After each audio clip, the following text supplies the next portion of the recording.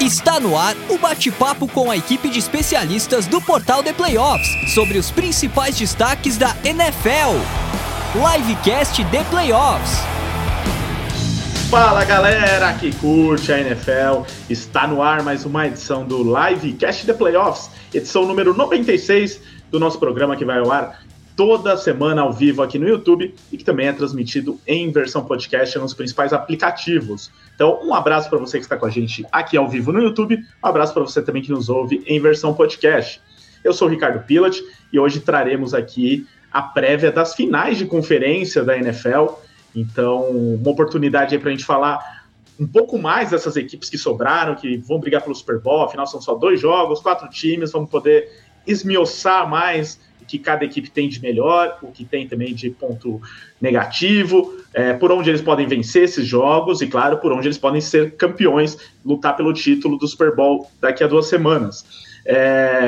Estamos gravando nesta quarta-feira, mais uma vez de quarta-feira, 25 de janeiro de 2023, feriado aqui na cidade de São Paulo, afinal é aniversário da cidade, mas The Playoffs não para, então seguimos trabalhando e trazendo um conteúdo de muita qualidade, até porque os meus 2 colegas de trabalho nem moram na cidade de São Paulo, então provavelmente nem tiveram folga hoje, talvez o Lucas, daqui a pouco eles contam aqui, o Lucas sim, porque ele trabalha em São Paulo, mas ele mora fora.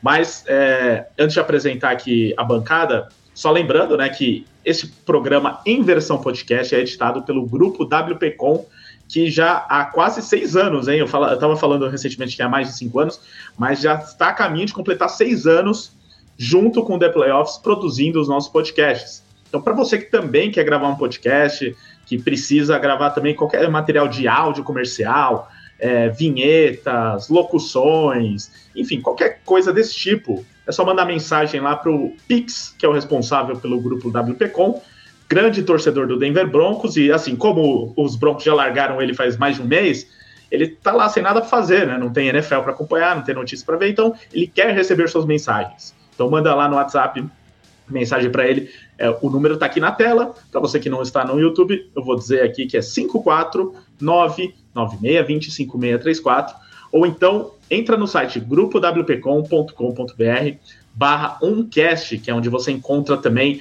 alguns exemplos de materiais produzidos pela WP, além do nosso podcast, e também fotos lá do estúdio, que fica no Rio Grande do Sul, pertinho lá da Mari, que está aqui com a gente. Então, você que quer conhecer melhor o trabalho da WP, são esses os canais que estão também na descrição do programa, tanto no YouTube quanto no podcast. E também fica aqui o recado para o nosso anunciante desses playoffs da NFL, a Stake, stake.com com a gente nos playoffs até o Super Bowl. A Stake, que é a casa de apostas oficial do Drake, quando ele faz aquelas apostas bombásticas, já estou ansioso para saber o que ele vai apostar no Super Bowl, e é a casa de apostas também do The Playoffs. Então o link está aqui na descrição, você aproveita o link para fazer já o seu cadastro, usa o cupom The Playoffs, e aí você já, na primeira aposta, você tem direito a receber o seu dinheiro de volta, caso não ganhe a aposta, desde que o valor seja entre 50 e 150 reais, tá? Fica essa dica aí para você já aproveitar e fazer o seu cadastro hoje na Stake, você que curte fazer apostas. Agora sim vamos apresentar a nossa bancada, começando por ela que é estreante aqui no Livecast. Que responsabilidade, hein? Estreante logo uma véspera de final de conferência, mas é que a gente precisava de alguém para cumprir a cota de pessoas que estão nos playoffs ainda. Não é mais o caso, era o Lucas, não está mais nos playoffs, então agora a Mari, torcedora do San Francisco 49ers, se junta à nossa equipe, ela que faz parte da equipe do The Playoffs no site, no theplayoffs.com.br, já há um bom tempo, e agora pela primeira vez participa da nossa live. Então, Mari, seja bem-vinda, tudo bem? Poxa, muito feliz de estar aqui, sou assídua ouvinte do Livecast e dos podcasts do The Playoffs, então estou muito feliz. E representando a bancada do 49ers do The Playoffs, que, para quem não sabe, é muito grande, mas então estou muito feliz de estar nos playoffs, e eu tô me preparando para a queda, que eu espero que não venha, mas o emocional já tem que estar preparado, porque o que eu sofri depois de 2019 e do ano passado não está no mapa, foi horrível, mas né, seguimos com fé, e é isso aí, gurizada. Boa noite, boa tarde e bom dia para quem está ouvindo o podcast depois, mas boa noite para quem está ouvindo a live. Muito bem, a Mari vai estar aqui com a gente. Ela que é do Rio Grande do Sul, como vocês devem ter percebido pelo sotaque. Por isso que eu falei que ela mora lá perto do Pix. Você é de Porto Alegre mesmo, né, Mari? Eu sou de Porto Alegre, onde está fazendo um calor de 30 graus neste momento. Então, assim, forno alegre, que a gente chama com carinho. Tem essa fama de ser frio aí e tal, mas no verão não é bem assim, né? É bem quente.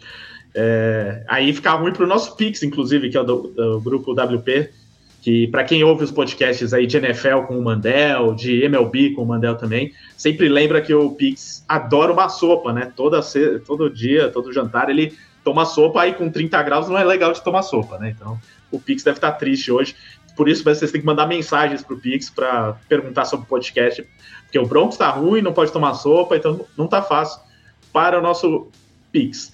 Agora, Lucas Oliveira sempre com a gente. Eu acredito que você não esteja feliz pela eliminação dos Giants, mas como já era algo meio previsto, é um pouco mais tranquilo de assimilar o golpe, apesar que foi um belo golpe, né? Um atropelo dos Eagles, né, Lucas? Boa noite, Ricardo. Boa noite, Mari. Boa noite a todos que nos assistem aqui ao vivo. Um olá a todos na versão podcast. Aqui nessa amada live, mais uma semana. Cara, e não tô triste. Pra ser bem sincero, não tô triste. Os Giants chegaram muito longe com o material humano que nós tínhamos. Isso ficou evidenciado contra os Eagles, que era um time que era muito superior. É muito superior nos dois lados da bola, né? E, enfim, muita coisa aconteceu nesse jogo. Eu realmente não esperava que o atropelo fosse tão grande nos primeiros 3 drives dos Eagles, mas a gente chegou onde dava com o que podia. E assim, o futuro da franquia New York Football Giants como um todo me alegra. Eu acho que a gente vai ter uma temporada de 2023 muito melhor que a gente viu esse ano, frente às coisas que foram desenvolvidas dentro da franquia, coisas que vão acontecer durante a free agent, o draft. Então, assim, eu espero um futuro muito bom, não só para os Giants. Acho que a NFC Leste como um todo ela foi surpreendente esse ano, e eu acho que em 2023 ela pode prometer muito mais, com o que vai acontecer em Dallas, com o que vai acontecer em Washington. Acho que muita coisa boa aí vai acontecendo também. Ano que vem não, na temporada que vem. Sem dúvidas, os Giants já evoluíram muito, com até pouco material humano ainda, pensando, né, no elenco como um todo. Então pode aproveitar muito bem aí a free agency e o draft para finalmente dar um salto aí na próxima temporada e voltar a brigar por título. Mas hoje falaremos dos times que estão nos playoffs, e por isso seguimos aqui com essa prévia falando das finais de conferência, então da AFC e da NFC, de um lado Bengals e Chiefs, do outro Eagles e Niners. Falaremos disso daqui a pouco, mas antes a gente vai ter também aqui, mais uma vez, uma breve debate aqui sobre os prêmios da temporada. A gente fez isso há algumas semanas. O Lucas estava naquele dia, Lucas? Ah, ainda bem. Não, naquele dia não. Então melhor ainda, porque eu acho que estava o Luiz e a Mia, né? E então agora a gente vai ter a opinião da Mari e do Lucas, e a gente vai fazer isso agora baseado nos finalistas que foram divulgados nesta quarta. Então a gente tem aí já um grupo certo de jogadores e técnicos, no caso, que estão concorrendo aos prêmios. Aí fica mais fácil da gente fazer essa análise. Antes da gente passar para isso, só deixando aqueles recados semanais, afinal, muita gente nova sempre na audiência, seja no YouTube, seja na versão podcast. Para você que está no YouTube, eu lembro que a gente lê tudo que está no chat, então mande mensagens para o chat. Nem sempre eu consigo falar aqui no ar, mas eu estou de olho em tudo. Agora, se você envia superchat, aí tem prioridade, porque você vai estar ajudando o nosso trabalho, contribuindo para que o The Plebs continue esse trabalho aqui nas lives, no site, nos podcasts, redes sociais. Então, sua ajuda no superchat é muito legal, ajuda realmente o nosso trabalho. Qualquer contribuição a partir de R$2, a gente dá prioridade aqui no Superchat para falar, para ler o seu comentário aqui sobre NFL, qualquer coisa, até dos times que estão eliminados. Eu falei, hoje não vamos falar dos eliminados, mas se você mandar aqui, a gente fala. Se você torce para os Giants, que nem o Lucas, e quer que eu fale dos Giants, a gente fala. É só mandar aqui um Superchat, como fez já o Cristiano Metralha. Esse daí tá virando personalidade nas últimas rodadas. Mandou aqui. Boa noite, passando só para deixar minha pequena contribuição para esta equipe maravilhosa. Go Niners, olha aí, Metralha é torcedor dos Niners, Mari, mais um torcedor dos Niners aqui na audiência. Então, obrigado, Metralha, faça como Metralha e mande aqui a sua contribuição, afinal, ainda mais torcedor dos Niners que está empolgado, com mais uma vez a chance de brigar pelo título. não tem desculpa para não participar aqui.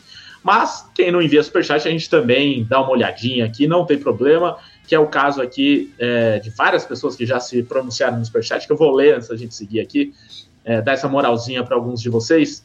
Leonardo Salesbrão falando, let's go Mahomes, domingo vocês vão ver ele 100%. Será? Eu tenho muitas dúvidas sobre isso, debateremos daqui a pouco. O Durval Almeida falando que se o Purdy chegar ao Super Bowl, ele vai torcer por ele. O Durval também mandou, Lucas, por favor, não chore. Giants vai voltar aos playoffs. Pensa por esse lado. Os Packers não foram e os Giants foram. Exatamente. A Mia, que não está aqui hoje, tá triste e você tá feliz, né, Lucas? Agora quem caiu no mundo fui eu. Cara, não, eu que nem eu falei na última live.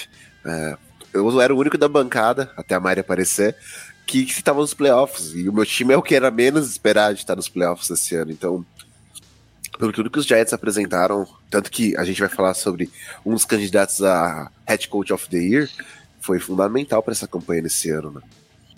Exatamente. Tem o Double daqui a pouco aí na lista dos melhores do ano. Luiz Carlos Figueira, gosto muito dessa história que o Purdy vem construindo, mas é necessário, em qualquer processo de crescimento, ter derrotas para aprendizado, né? Os Eagles vão proporcionar isso a ele no domingo. Então, o Luiz aí sendo um pouco irônico aqui nessa análise. O Arilson mandando boa noite a todos. O André Cunha também Go Niners mandando aqui. O Isaac Ribeiro lembrando aqui, mandando boa noite, falando que está acabando. Então tá triste por isso também, né? A temporada vai chegando ao fim. E o Rafael Rocha mandou aqui um Purge Mania is coming. Então, esse daqui segue empolgado. Acho que muitos torcedores dos Niners por aqui, também na audiência. Vocês que torcem para os Niners, se pronunciem, mandem aqui mensagens que a gente quer saber se é a maior torcida dos times que sobraram nos playoffs. Provavelmente sim, né? Pelos rankings de torcidas que até o The Playoffs faz. Aqui no Brasil, certamente deve ser a maior torcida. Então é isso, mandem perguntas no chat e quem quiser, quem puder, manda superchat também. Além disso, a gente pede para que vocês se inscrevam no canal, caso tenham chegado aqui no vídeo, mas ainda não sejam inscritos, deem uma olhadinha aqui embaixo. É legal você também se inscrever, ativar o sininho para receber notificações de novos vídeos. Além disso, deixa seu like no vídeo, aqui na live, é importante, é de graça, não é que nem superchat que tem que mandar dinheiro, é só deixar um like, totalmente de graça, ajuda o YouTube a entender que o vídeo é relevante para mais pessoas que também curtem NFL. E, além disso, eu peço o oposto também, para você que está aqui com a gente no YouTube, siga o The Playoffs também nos canais de podcast, porque a gente faz a live aqui, como eu já disse, também para a versão podcast, mas além disso a gente tem outros programas exclusivos para podcast nos canais de podcast do The Playoffs. Então temos o Domingo de NFL, que sai sempre após a rodada, sai na segunda de manhã, mas falando da rodada do dia anterior, que está fazendo essa análise dos playoffs aí logo depois dos jogos. Então para você que vai assistir a prévia aqui com a gente, depois tem o pós-rodada de finais de conferência lá nos canais de podcast. Inclusive, esqueci de citar, mas nessa rodada, nas finais de conferência, vamos ter uma novidade aí, que já foi feita no ano passado, mas o Domingo de NFL vai ser também em live, tá? Então, teremos a live no YouTube com o pessoal da equipe do Domingo de NFL logo depois da rodada. Então, o jogo termina lá quase meia-noite. Liga no YouTube antes de dormir e assiste o livecast, não, dessa vez o Domingo de NFL em live no YouTube. Mas, se você não puder, no dia seguinte está disponível em versão podcast. E também temos podcasts de NBA, de MLB, de NHL, que são as outras ligas que o The Playoffs cobre. Então, procure o The Playoffs no seu aplicativo favorito. Estamos no Spotify, Apple Podcasts, Google Podcasts, Deezer, Amazon Music, SoundCloud, todos esses. Só procurar nesses e em outros mais, procure por The Playoffs e siga-nos. E o último recado antes de começar aqui a análise das finais de conferência e também dos prêmios da temporada. Agora a gente passa aqui o nosso número de WhatsApp do The Playoffs. Afinal, temos os nossos grupos de NFL do The Playoffs no WhatsApp, grupos onde leitores, ouvintes, espectadores trocam ideias lá sobre a NFL. Afinal, muita gente, às vezes, não conhece outros amigos que gostam de NFL, então a gente te ajuda a se conectar com esses amigos por todo o Brasil e alguns até fora do Brasil, né? Brasileiros que moram fora, mas que curtem também a NFL. Então é só mandar mensagem para esse número que está aqui na tela, 11 9 4666 8427. diz que ouviu o Livecast The Playoffs, que quer entrar no nosso grupo de NFL, a gente te adiciona, também é gratuito, tá? Não precisa pagar nada. Às vezes o pessoal manda mensagem, quanto que custa? Nada, zero. Realmente é um grupo para a gente promover esse encontro das pessoas que gostam de NFL aqui no Brasil. Isso posto, e lembrando, né, que somos um site, theplayoffs.com.br, e estamos com a cobertura completa aí da NFL desde a semana 1, vamos chegar até o Super Bowl aí com matérias de todos os jogos e também notícias do dia a dia, prévias lá escritas também no site, theplayoffs.com.br/NFL, se você quiser ver o conteúdo de NFL exclusivamente. Agora deixa eu respirar aqui e passar a bola para os meus amigos, porque é o seguinte, como eu disse, a gente vai fazer a análise dos prêmios da temporada, já que saíram os finalistas, e é importante lembrar que, né, esse ano, eu acho que desde o ano passado já, né, os prêmios da temporada são revelados na quinta-feira anterior ao Super Bowl. Antes era no sábado, né, então era aquela loucura ali de premiação e no dia seguinte já jogo. Agora é bom que acho que tem um tempinho ali maior de maturação, para análise, para dar um destaque real para o evento, né, também. Então, a NFL revelou hoje esses finalistas. Eu vou passar aqui a bola para a Mari e para o Lucas, para cada um vote no seu vencedor dos prêmios da temporada. Eu vou começar com a Mia e o Luiz, eu fiz o contrário, eu comecei por MVP.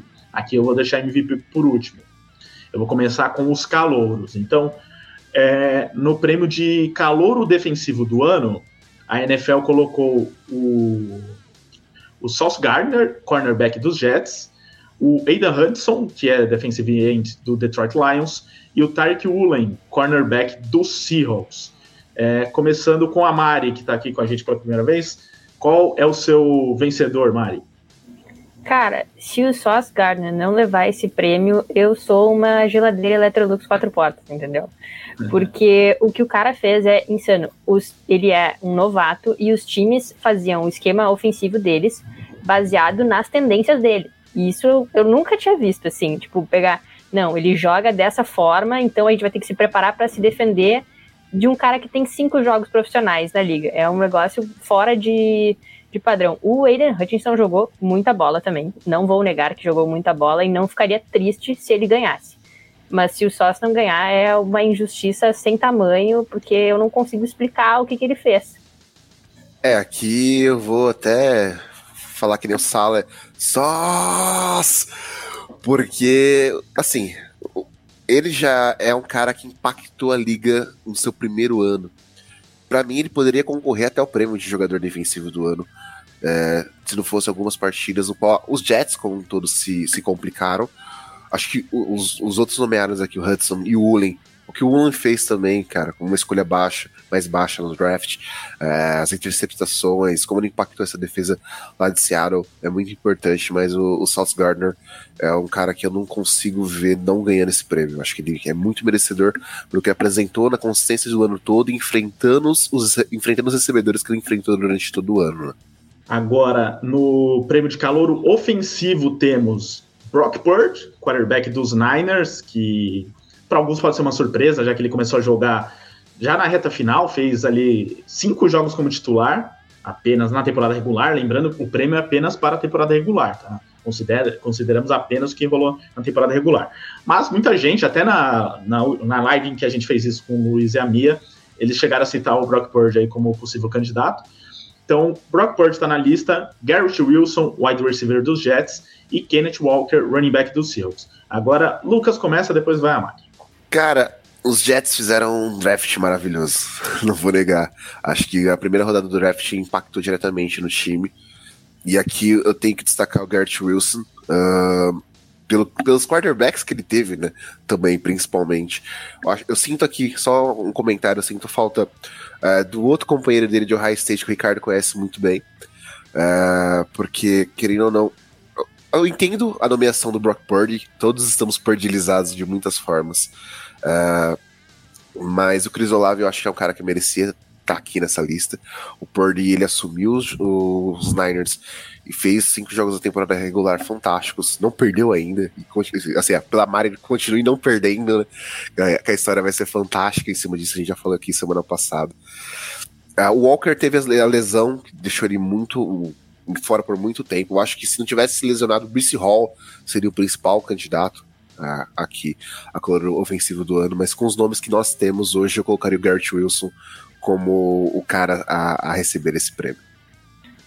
Eu até acho que o Kenneth Walker jogou uma bola, jogou muita bola, mas vai levar o Wilson porque a posição quarterback nos Jets era inexistente, basicamente. Então, ele fez o que ele fez sem ter um passador consistente para ele. Eu acho que o Chris Olave foi o maior esnobado de todos os prêmios. Eu acho que ele foi o maior esnobado de todos, porque ele teve uma produção muito semelhante à do Wilson, e com uma situação de quarterback também bem definida. Eu não preciso destacar isso que o Ricardo deve ter acompanhado com muita dor e sofrimento, mas ele carregou a primeira parte do meu fantasy, foi o Chris Olave que carregou, então eu tenho muito carinho por ele, fiquei triste que ele foi esnobado.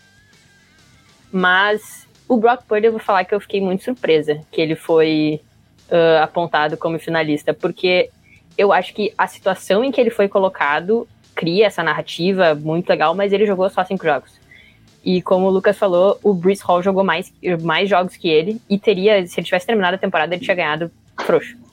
Eu acho que não tinha questionamento. Se o Breece Hall tivesse terminado a temporada, ele ia ter levado. E ele jogou mais que o Purdy. Por que o Purdy foi indicado? Eu, como clubista, fico feliz, né? Mas acho que não tem essa... Ele não vai levar, eu acho.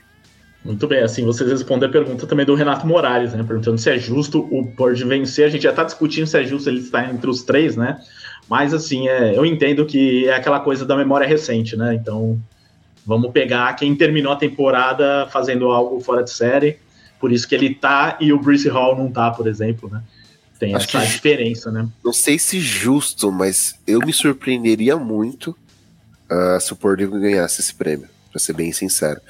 Claro que a gente já tem essa atenuante relacionada ao que ele impactou os Niners também, mas ele foi cercado por um time. Nos outros 2 nomes, Kenneth Walker jogou muito bem, mas teve um começo mais lento, né? Não foi que nem o Breece Hall que estourou de primeira. O Wilson, ele jogou a temporada toda um quarterback de Wilson para Wilson por muito tempo, e ficou a questão Flacco, White, assim, e o Olave esnobado. Acho que o Purdy ganhar seria uma surpresa muito grande para mim, de verdade. Já é uma surpresa ele estar aqui.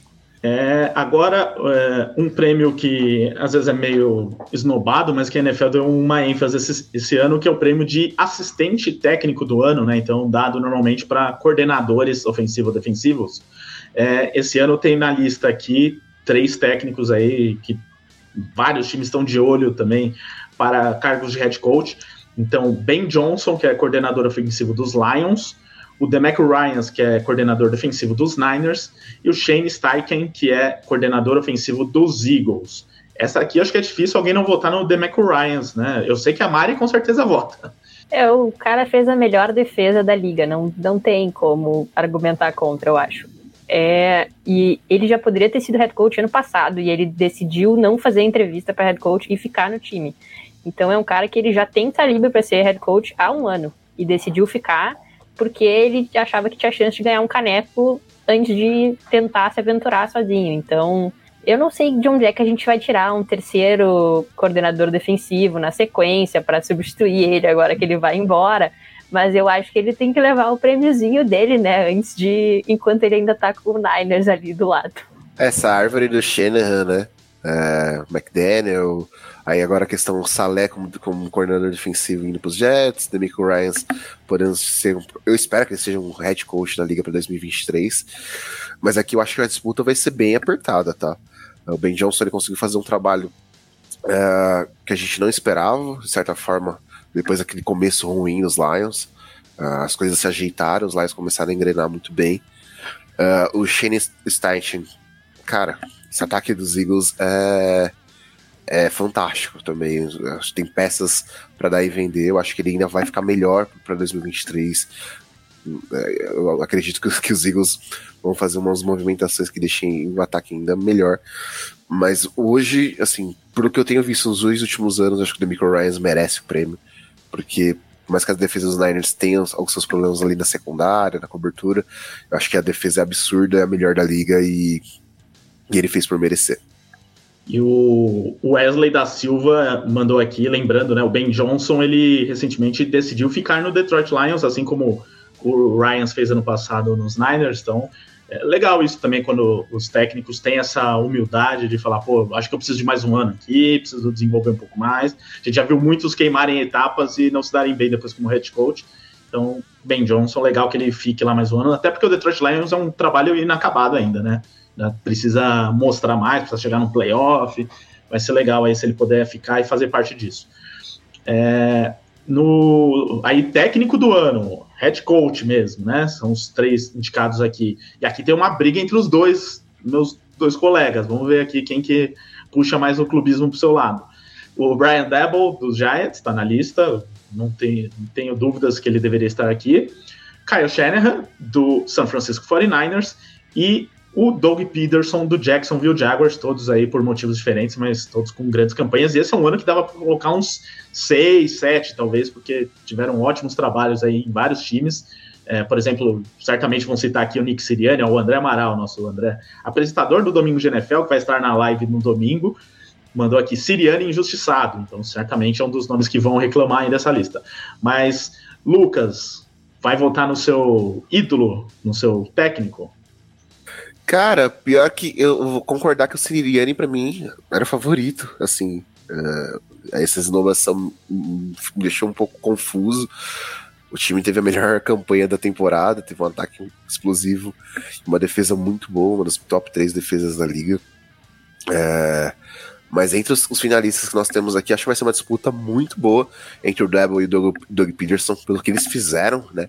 Pegaram os times em ruínas, claro que os Jaguars tinham mais dinheiro para investir durante toda a off-season e trouxeram muitas peças para ajudar o Trevor Lawrence, mas hoje eu votaria no Brian Daboll porque o que ele fez em terra arrasada, sem ter teto salarial, né? Sem ter o salary cap para trabalhar, com o corpo de wide receivers que os Giants tinham, e ele e a comissão técnica dele trabalharam muito bem para chegar no divisional round. Acho que o Daboll fez muito mais do que era esperado, ganhou de times que os Giants, o torcedor mais confiante, os Giants não esperavam que fossem ganhar durante toda a temporada. Então hoje eu daria sim o prêmio pro Brian Daboll. A votação do NFL Honors, ela termina na temporada regular, então não adianta o desempenho pós desempenho playoffs. Nesse contexto, eu acho que eu sou time Brian Daboll também, na verdade, porque o Shanahan, eu até diria que ele tirou meio que um leite de pedra também, porque a gente não sabia o que o Purdy ia ser. É o 3º quarterback do time, mas tem muita peça. E o Purdy ele caiu no lugar certo, assim, para se desenvolver, e deu muito certo. E ele já tinha meio que assim um esquema que fechava, então eu acho que o Shanahan mereceu assim ser nomeado, mas eu senti falta do Sirianni também. E não tem como um cara que pegou Daniel Jones como quarterback, que era o que mais dropava bola, mais tinha fumble na vida, virou um cara que simplesmente ele não entrega mais a bola. De repente, ele não tropeça mais numa corrida de 98 jardas. Então, eu acho que o Brian Daboll vai levar essa. Não tem muito... Eu acho que é uma disputa justa e uma disputa pegada, mas eu acho que ele vai levar, assim, com alguma segurança. Tá mudo, Ricardo. Muita gente acho que votaria no Sirianni, né? Mas como ele não tá na lista, Brian Daboll com certeza merece esse prêmio também.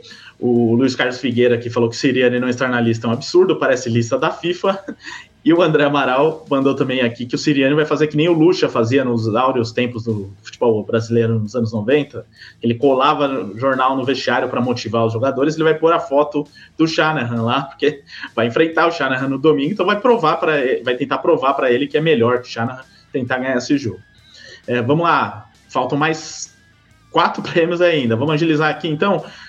Comeback Player of the Year, né, que é sempre dado para um jogador que está voltando de lesão ou então que estava em baixa na carreira, não estava mais jogando, enfim, coisas desse tipo.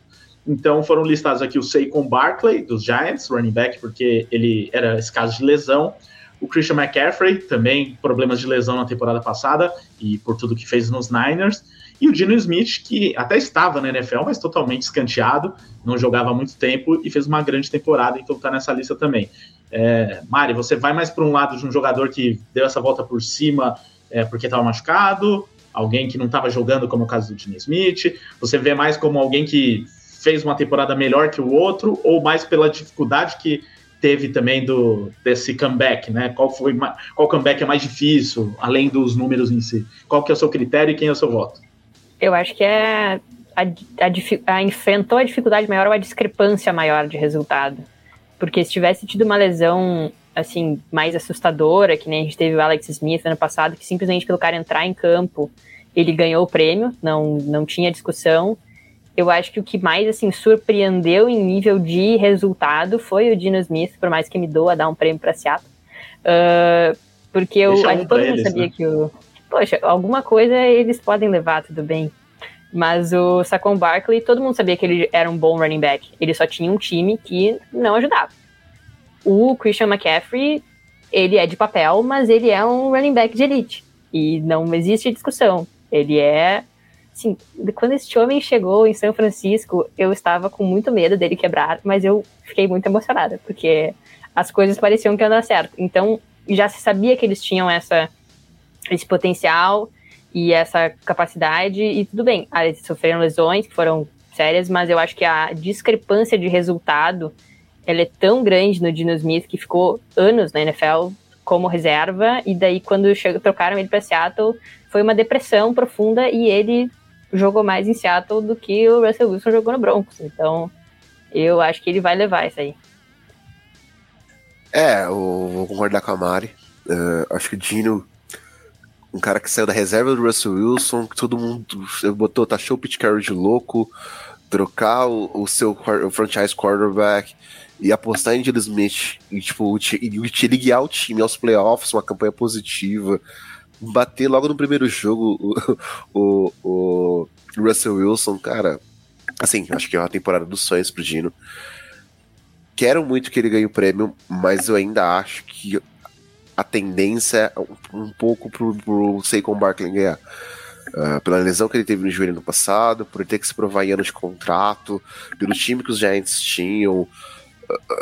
Enfim, tem muita coisa que bate um pouco nessa tecla do cara ter que se superar bastante pra conseguir garantir um contrato novo, né, e se mostrar pra liga. Eu quero que o Geno ganhe, mas acho que o Saquon Barkley tá numa disputa extremamente acirrada com ele pelo prêmio. Então agora chegamos aos prêmios de defensor e melhor jogador ofensivo antes de MVP. Então, melhor defensor do ano, os 3 escolhidos. Ótima lista, por sinal. Nick Bosa, pass rusher do San Francisco 49ers, Chris Jones, que é defensive tackle do Kansas City Chiefs, e o Micah Parsons, linebacker dos Cowboys, mas que faz diversas funções ali na defesa dos Cowboys. Agora começa aqui o Lucas para a gente evitar o clubismo do lado de lá, né, Lucas? Não vai evitar o clubismo, desculpa, Ricardo. Você vai ajudar o clubismo dela, né? Bosa foi uma força da natureza absurda durante toda a temporada. O Micah Parsons foi incrível, o começo da temporada dele foi absurdo. Mas o que o Bosa fez durante todo o ano, cara, não tem como... Eu, pelo menos, não tenho como não votar nele como defensor do ano. É absurdo o que ele conseguiu jogar e o que ele foi importante para essa defesa como um todo. Então, a Mari, se o Lucas votou no Bosa, não é você que não vai votar, né? O que eu vou te dizer, entendeu?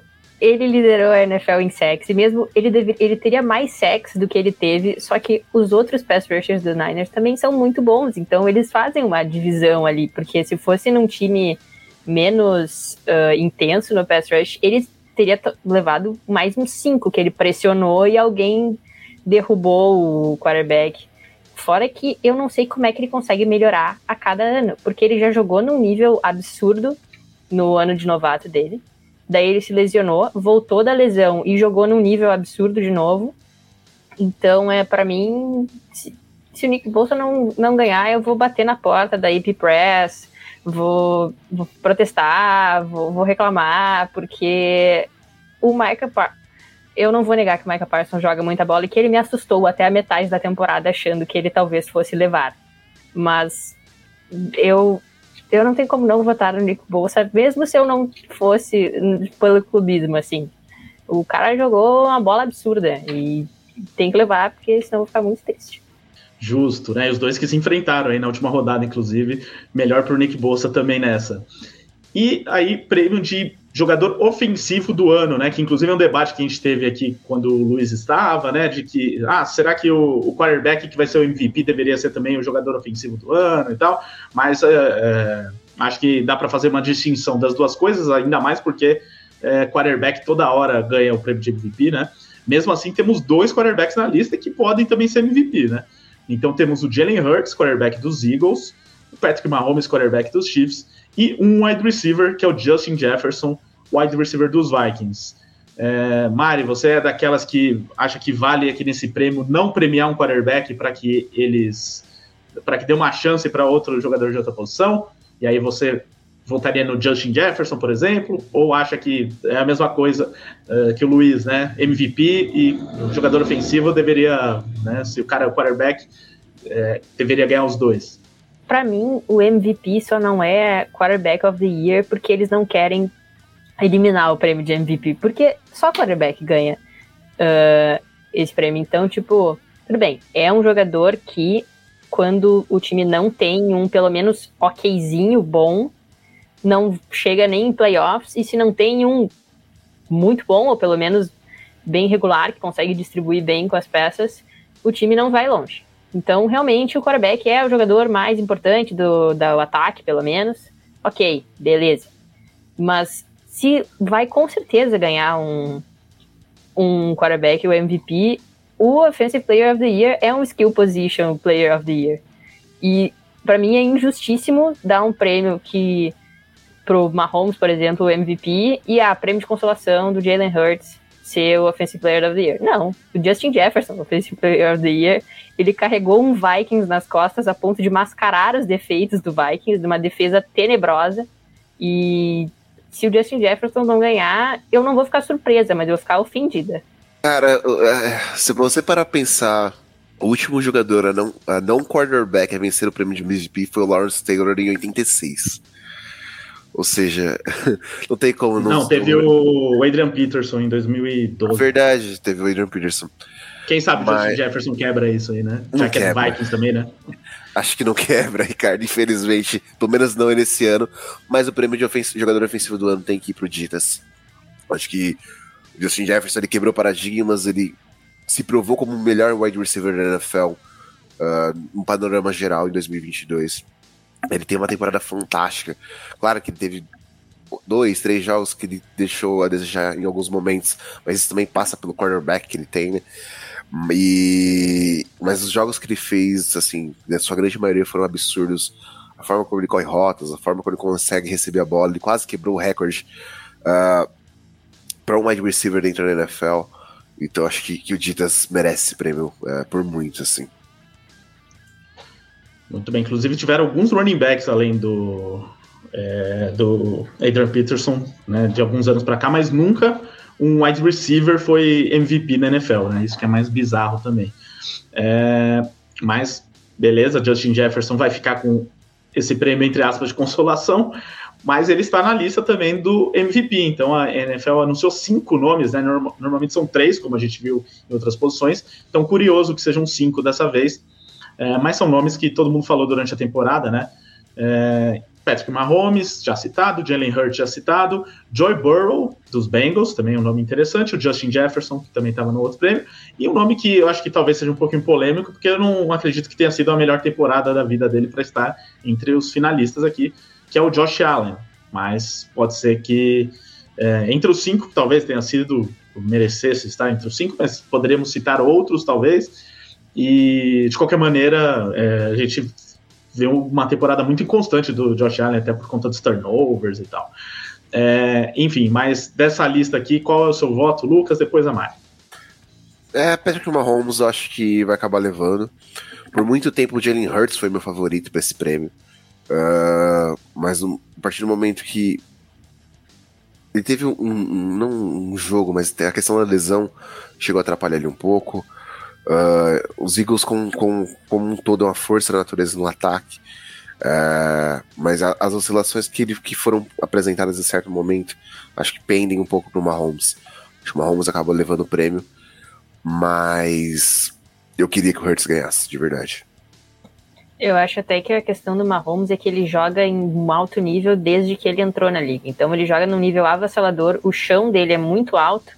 Então quando ele tem uma temporada excepcional, é só mais uma temporada do Patrick Mahomes. Mas na verdade é uma temporada excepcional. E o Jalen Hurts jogou muita bola. Eu não esperava que os Eagles fossem assim, essa força da natureza, que nem o Lucas falou, tão intensa assim, que lideraram a NFC, Seed 1, tô com medo, tudo isso, mas eu acho que o Mahomes vai levar, porque é o Patrick Mahomes e toda a mídia estadunidense tem um negócio de, meu Deus, é o Patrick Mahomes, ou mais incrível, ou mais sensacional, ou milagroso, e eu acho que ele melhorou, inclusive, uma coisa do jogo dele do ano passado pra cá, que ele deixava os Chiefs mais suscetíveis a sacks mais longos e piores, e ele melhorou isso no jogo dele, então eu acho que também existiu alguma evolução deste nível já extraordinário, então eu acho que ele vai levar. Tá certo, então passamos por todos os prêmios da temporada, vamos ver quem leva lá no dia 9 de fevereiro, como eu disse, numa quinta-feira antes do Super Bowl, teremos o anúncio, né, e esses votos já foram feitos e tal, então a NFL já sabe quem ganhou cada prêmio, só anuncia os mais votados, mas aí, talvez até por isso que tem uns 5 MVPs, talvez tenha tido algum empate, alguma coisa, mas veremos lá no dia 9 de fevereiro, antes do Super Bowl, e aí a gente traz nos próximos podcasts da casa a nossa análise dos resultados. Então, agora a gente vai falar aqui, finalmente, dos jogos, né, como muita gente está ansiosa aqui para nossa análise sobre as prévias das finais de conferência, começando pelo primeiro jogo da rodada de domingo, que será justamente o time da Mari, o San Francisco 49ers, visitando o Philadelphia Eagles, jogo valendo o título da Conferência Nacional, os Niners mais uma vez brigando pelo título, né, já é o terceiro ano nos últimos 4, né, que os Niners chegam na final da NFC, então um feito impressionante, até porque o time chegou lá em circunstâncias diferentes em cada ano, com mudanças de elenco e tal. A única coisa em comum ainda é o trabalho do Kyle Shanahan. E esse ano ainda mais, por tudo que aconteceu, né? Começou com um quarterback, teve que colocar o segundo quarterback, agora está com o terceiro, que é um calouro, e que está dando conta do recado. Antes de falar aqui de começar a prévia, eu esqueci de citar que tá rolando as enquetes lá na aba comunidade do YouTube, então dá tempo de você votar ainda, você que tá aqui na audiência, procura aí no YouTube a aba comunidade, vai lá nas enquetes, vote nos duas enquetes que são sobre as duas finais de conferência, e aqui na final da NFC nós temos nesse momento os Eagles ganhando por 54-46 na enquete do YouTube. Então a nossa audiência acreditando nos Eagles aqui, mas por pouquinho, uma pequena diferença. Continuem votando aqui, a gente vai ver o resultado final no final da live. Já na Stake, nosso grande parceiro aí de apostas, o favoritismo também é dos Eagles. Tá pagando 1,70 para os Eagles contra 2,25 para os Niners. Para quem não sabe, né, nas apostas, quem paga menos, quem recebe menos por uma vitória, é o favorito, porque é mais fácil de acontecer. Então aqui tá uma boa oportunidade para quem acha que os Niners têm time para ganhar esse jogo, e acho que tem mesmo, é um jogo parelho, então tá pagando bem aqui para uma vitória dos Niners. E a diferença de pontos é de 2,5, segundo as casas de apostas, ou seja, os Eagles são favoritos por 2,5, por um field goal. A tendência é essa, segundo as casas de apostas, que o jogo seja parelho dessa forma, né? Uma diferença de pontos baixa. E, bom, sobre esse jogo eu vou pedir para as primeiras impressões aqui da Mari e do Lucas, lembrando, né, sobre lesões antes das primeiras impressões.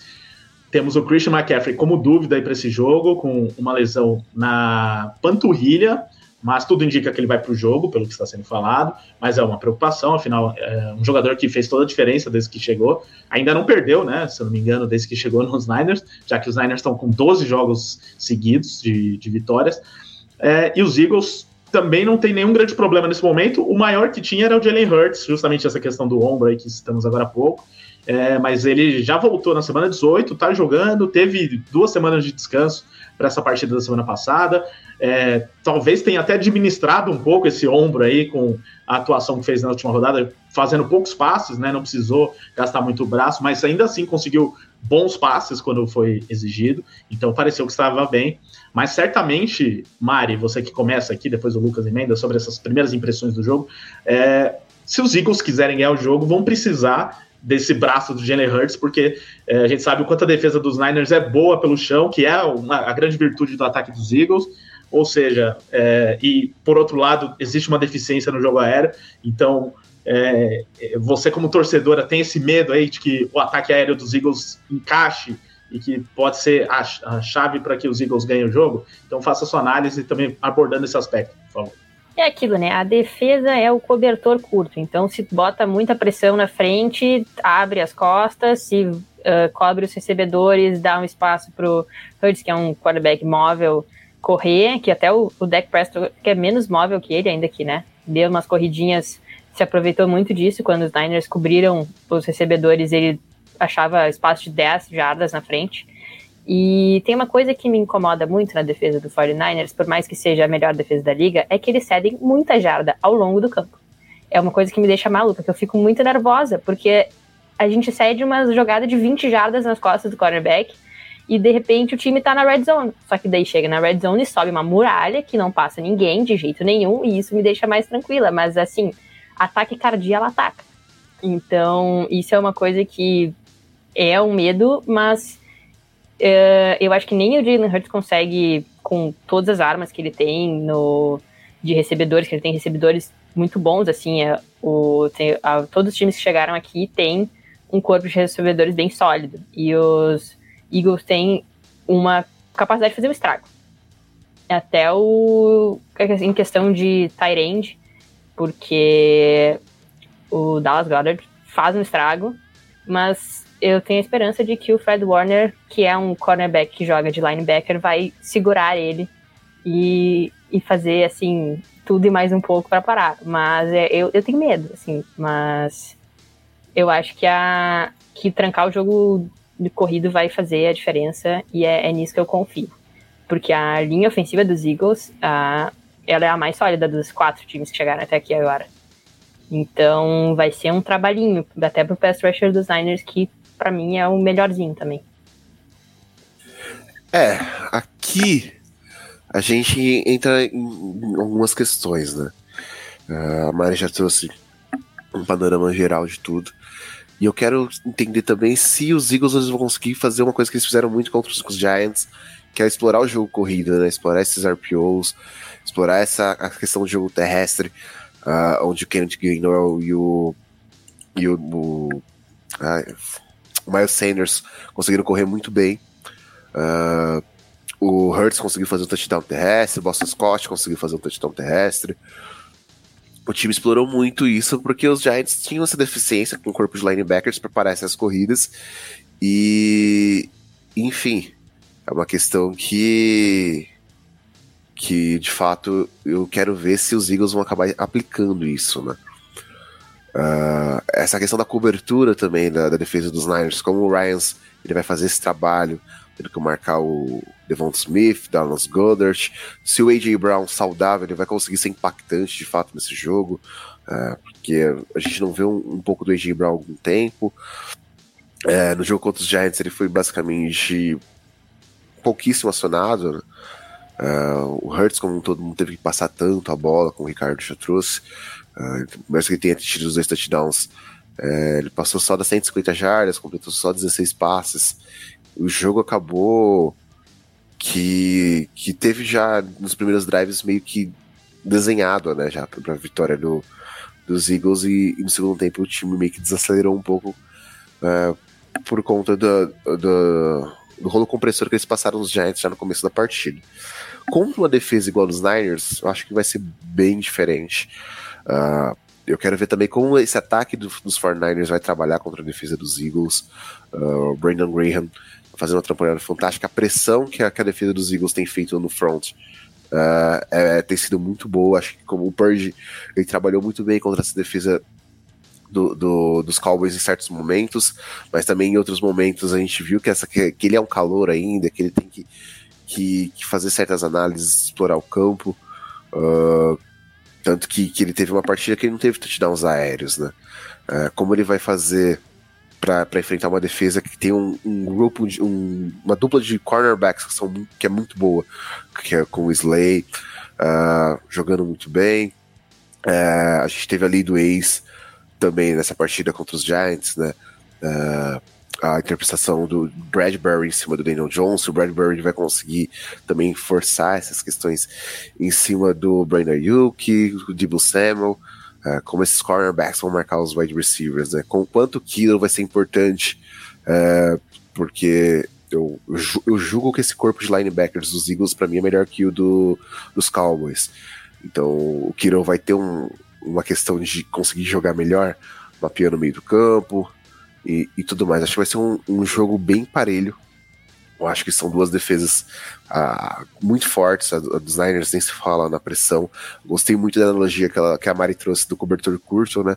Então eu quero ver como essa secundária dos 49ers vai trabalhar com os nomes que os Eagles têm no ataque, com essa ameaça dupla que o Hurts traz, tanto com a corrida quanto com o passe, já que ele não teve que se esforçar tanto assim contra Nova York e ter mais um tempo para trabalhar essa lesão dele, se é que ele tá sentindo ainda ela, se ele tá confortável realmente com tudo que ele tem jogado. E essa linha ofensiva é muito boa, né?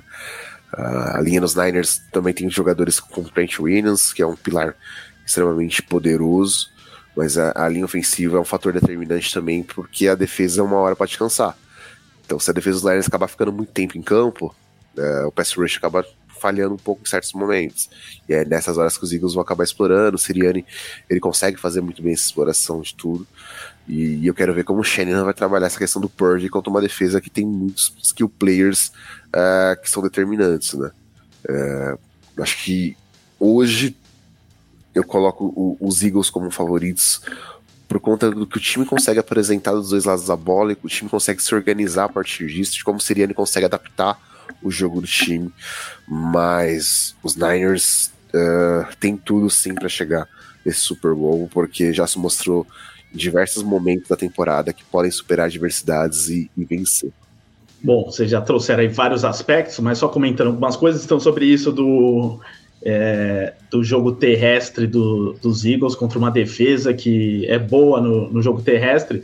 Um detalhe interessante que eu apurei aqui é que os Eagles, durante a temporada, apenas 5 vezes na temporada regular, eles tiveram menos de 100 jardas numa partida, e nas outras todas em que tiveram mais de 100 jardas, eles ganharam todos os jogos.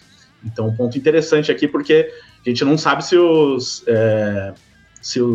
Niners vão permitir que isso aconteça, mas talvez os Eagles queiram, vão tentar, porque alguns outros times quando enfrentam o Niners, foge do jogo corrido por conta disso, mas é a grande força dos Eagles. Então estou curioso para ver se os Eagles vão tentar fazer valer isso durante a partida, porque é um ponto forte. E um ponto também que eu apurei aqui, que os Niners, durante a temporada, apenas 6 vezes deixaram o time adversário ter mais de 99 jardas terrestres, que também é bem curioso, e nessas vezes os Niners perderam 4 das 6, então também tem essa questão aí que eu tô curioso para ver. Mas por outro lado, como os Niners estão enfrentando uma defesa que é a melhor defesa da NFL contra o passe durante a temporada regular, eu tô curioso para ver do Brock Purdy o que esperar dele, se os Niners vão tentar apostar no Brock Purdy nesse jogo, se vão fazer valer o jogo terrestre mesmo e tirar um pouco o peso do Purdy, porque uma coisa que eu queria que vocês comentassem, e acho que a Mari pode começar também, porque envolve o time dela, que ela conhece muito bem, que muita gente questionou nessa sequência do Purdy se ele não tinha enfrentado grandes adversários até chegar aqui e tal, grandes defesas, e agora ele enfrentou o primeiro grande jogo, assim, foi esse talvez contra os Cowboys, e ele não foi mal, não comprometeu, mas também não brilhou, não precisou muito dele, mas talvez fosse bom se ele aparecesse. E aqui contra os Eagles, que existe essa dificuldade contra a defesa aérea dos Eagles, você se preocupa também com isso? tem aí um pé atrás com o Purdy, sabendo ainda que ele é um calouro, primeira vez jogando no playoff, primeiros jogos da carreira, ou tá confiante que o time como um todo vai saber explorar melhor essa questão? Eu tô 100% purdirizada já faz uns 3, 4 jogos que eu tô 100% purdirizada, mas tem uma coisa que eu tenho de preocupação com o jogo dele principalmente, que é quando ele é muito pressionado, que foi a primeira vez que aconteceu com ele contra os Cowboys, e que foi o que chocou ele no início, que a pressão vem, e ele acha que ele vai conseguir reverter a jogada e achar um espaço e conseguir lançar, e ele flertou com a interceptação 2 vezes. E eu fiquei muito nervosa. Mas é uma coisa que eu via no jogo do Mahomes até uns 2 anos atrás, que foi inclusive a coisa que, pra mim, que ele melhorou pra esse ano, que é que ele recua muito quando ele faz o drop back. Então, se ele vai tomar um sack, ele vai perder 13 jardas, ele não vai perder 5.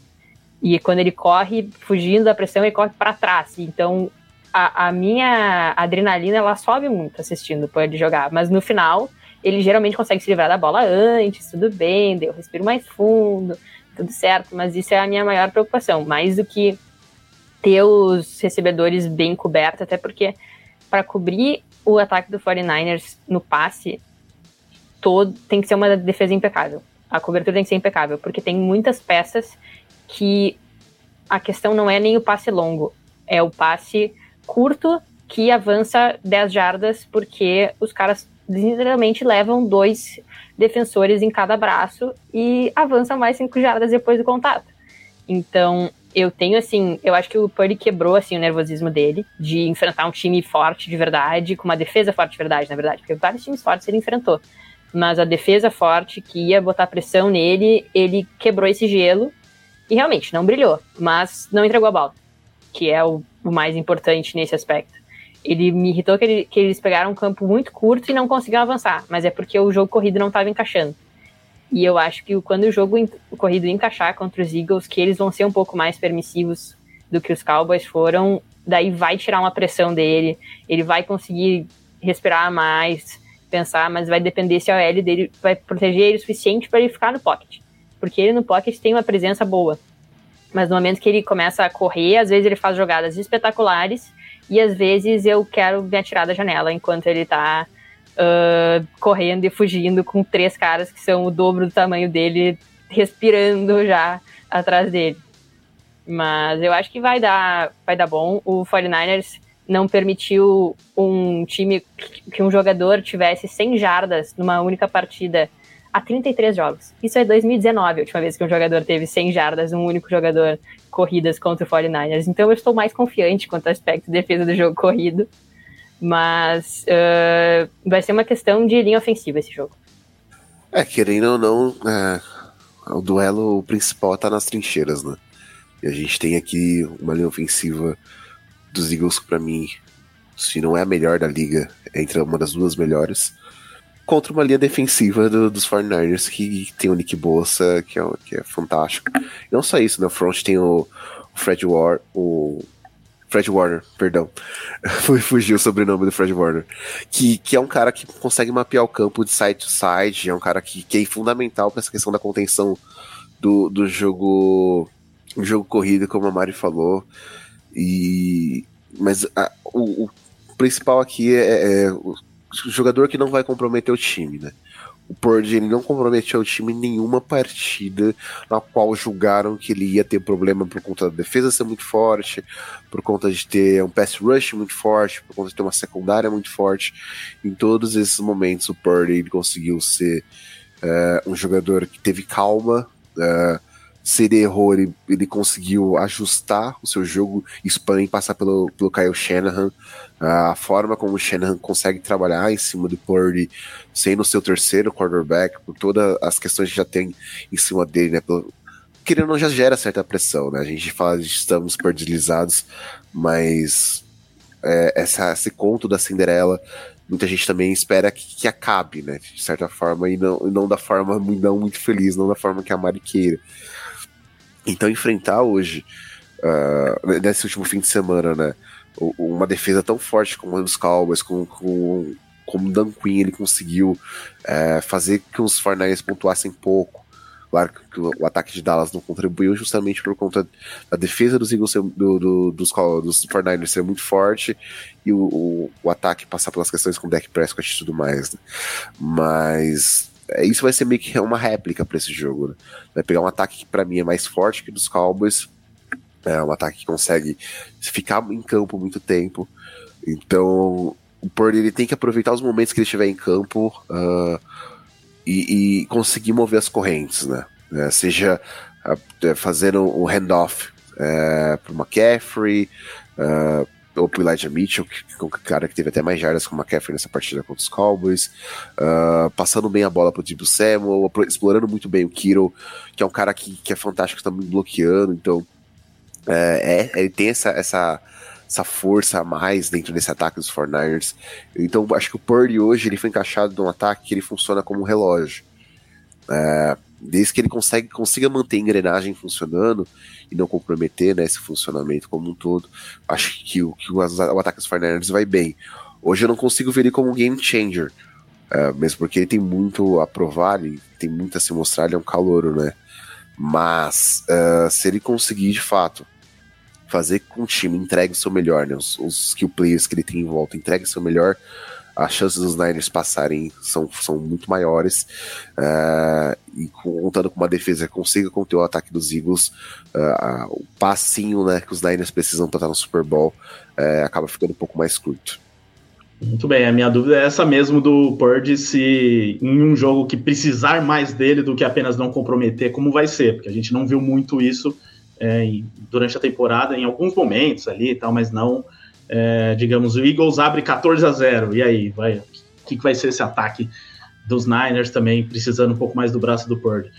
Mas, né, é aquele pé atrás de quem ainda tem essa desconfiança, afinal não é normal um quarterback, última escolha do draft, jogar tanto quanto o Purdy jogou até agora.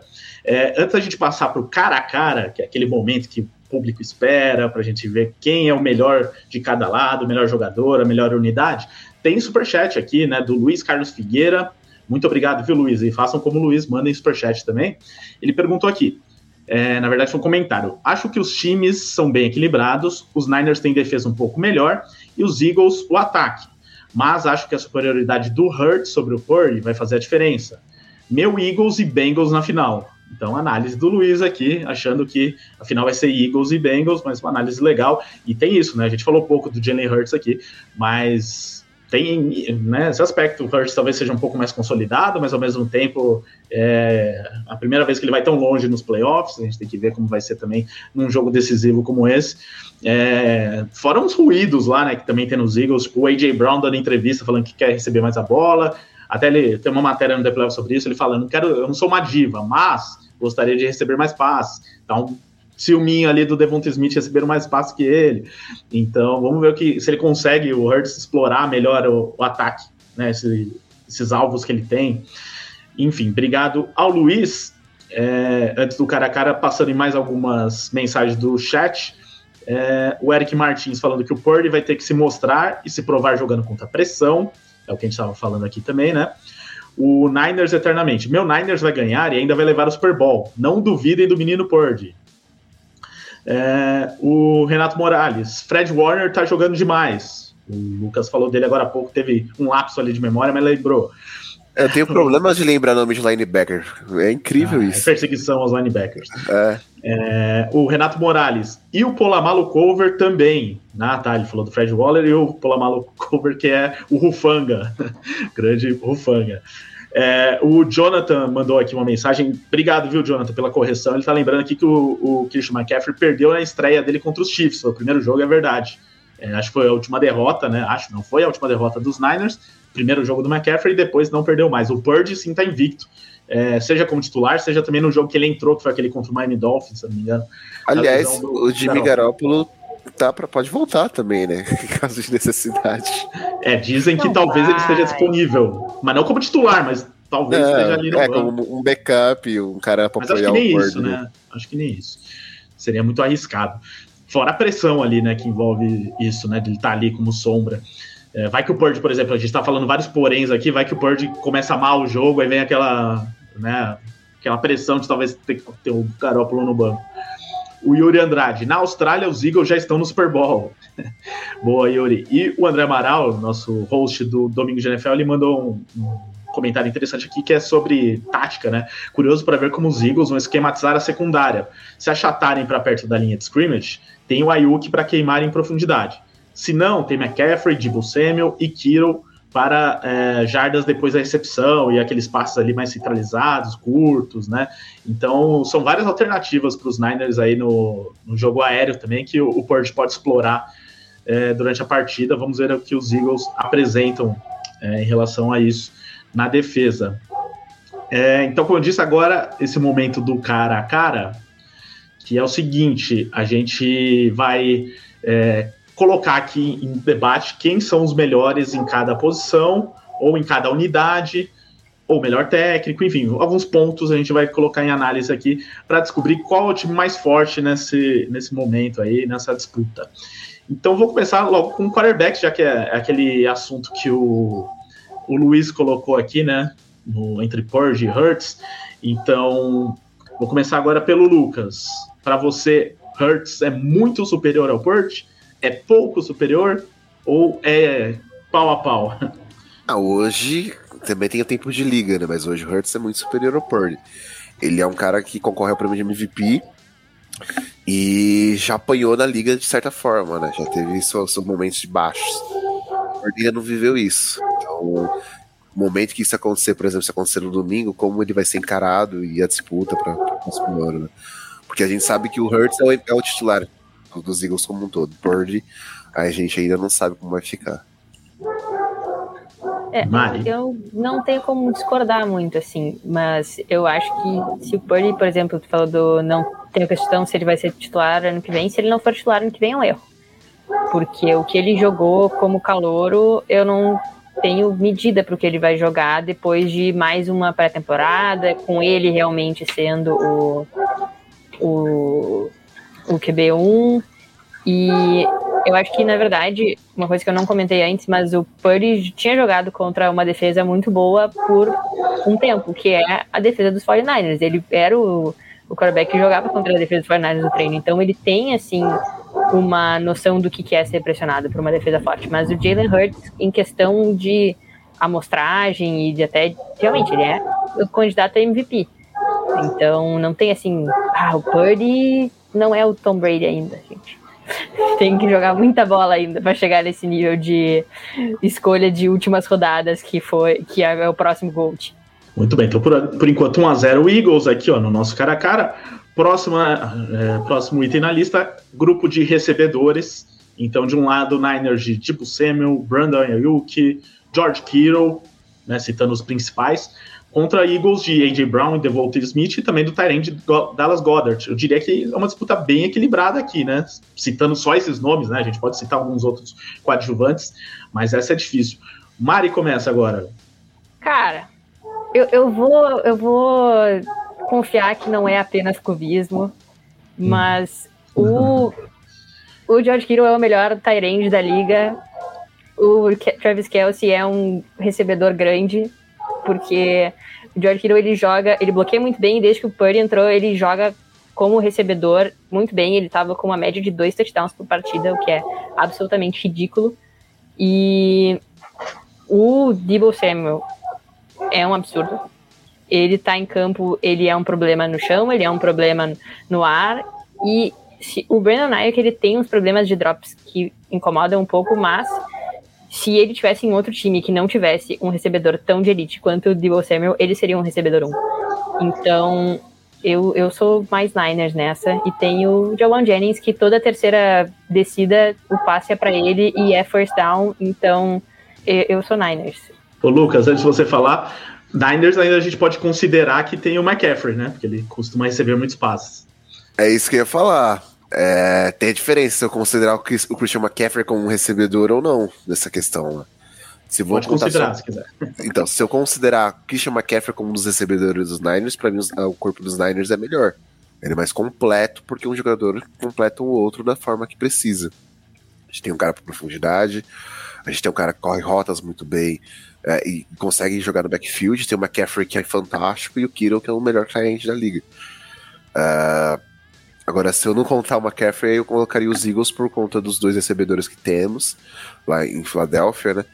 Acho que a Jay Brown e o Devon Smith são complementos muito bons. Aí o Ayuk seria esse peso na balança pra mim abaixo dos 49ers. Mas contando com o McCaffrey hoje, eu acredito que o corpo de recebedores dos Niners é melhor. Vamos então contar 1 a 1, já que a gente está considerando o McCaffrey aqui também.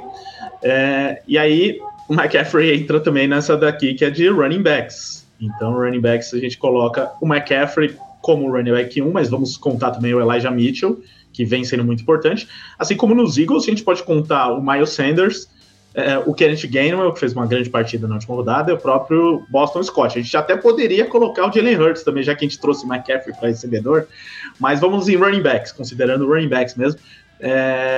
Agora começa o Lucas. Aqui a gente tem uma questão de um comitê de running backs, né?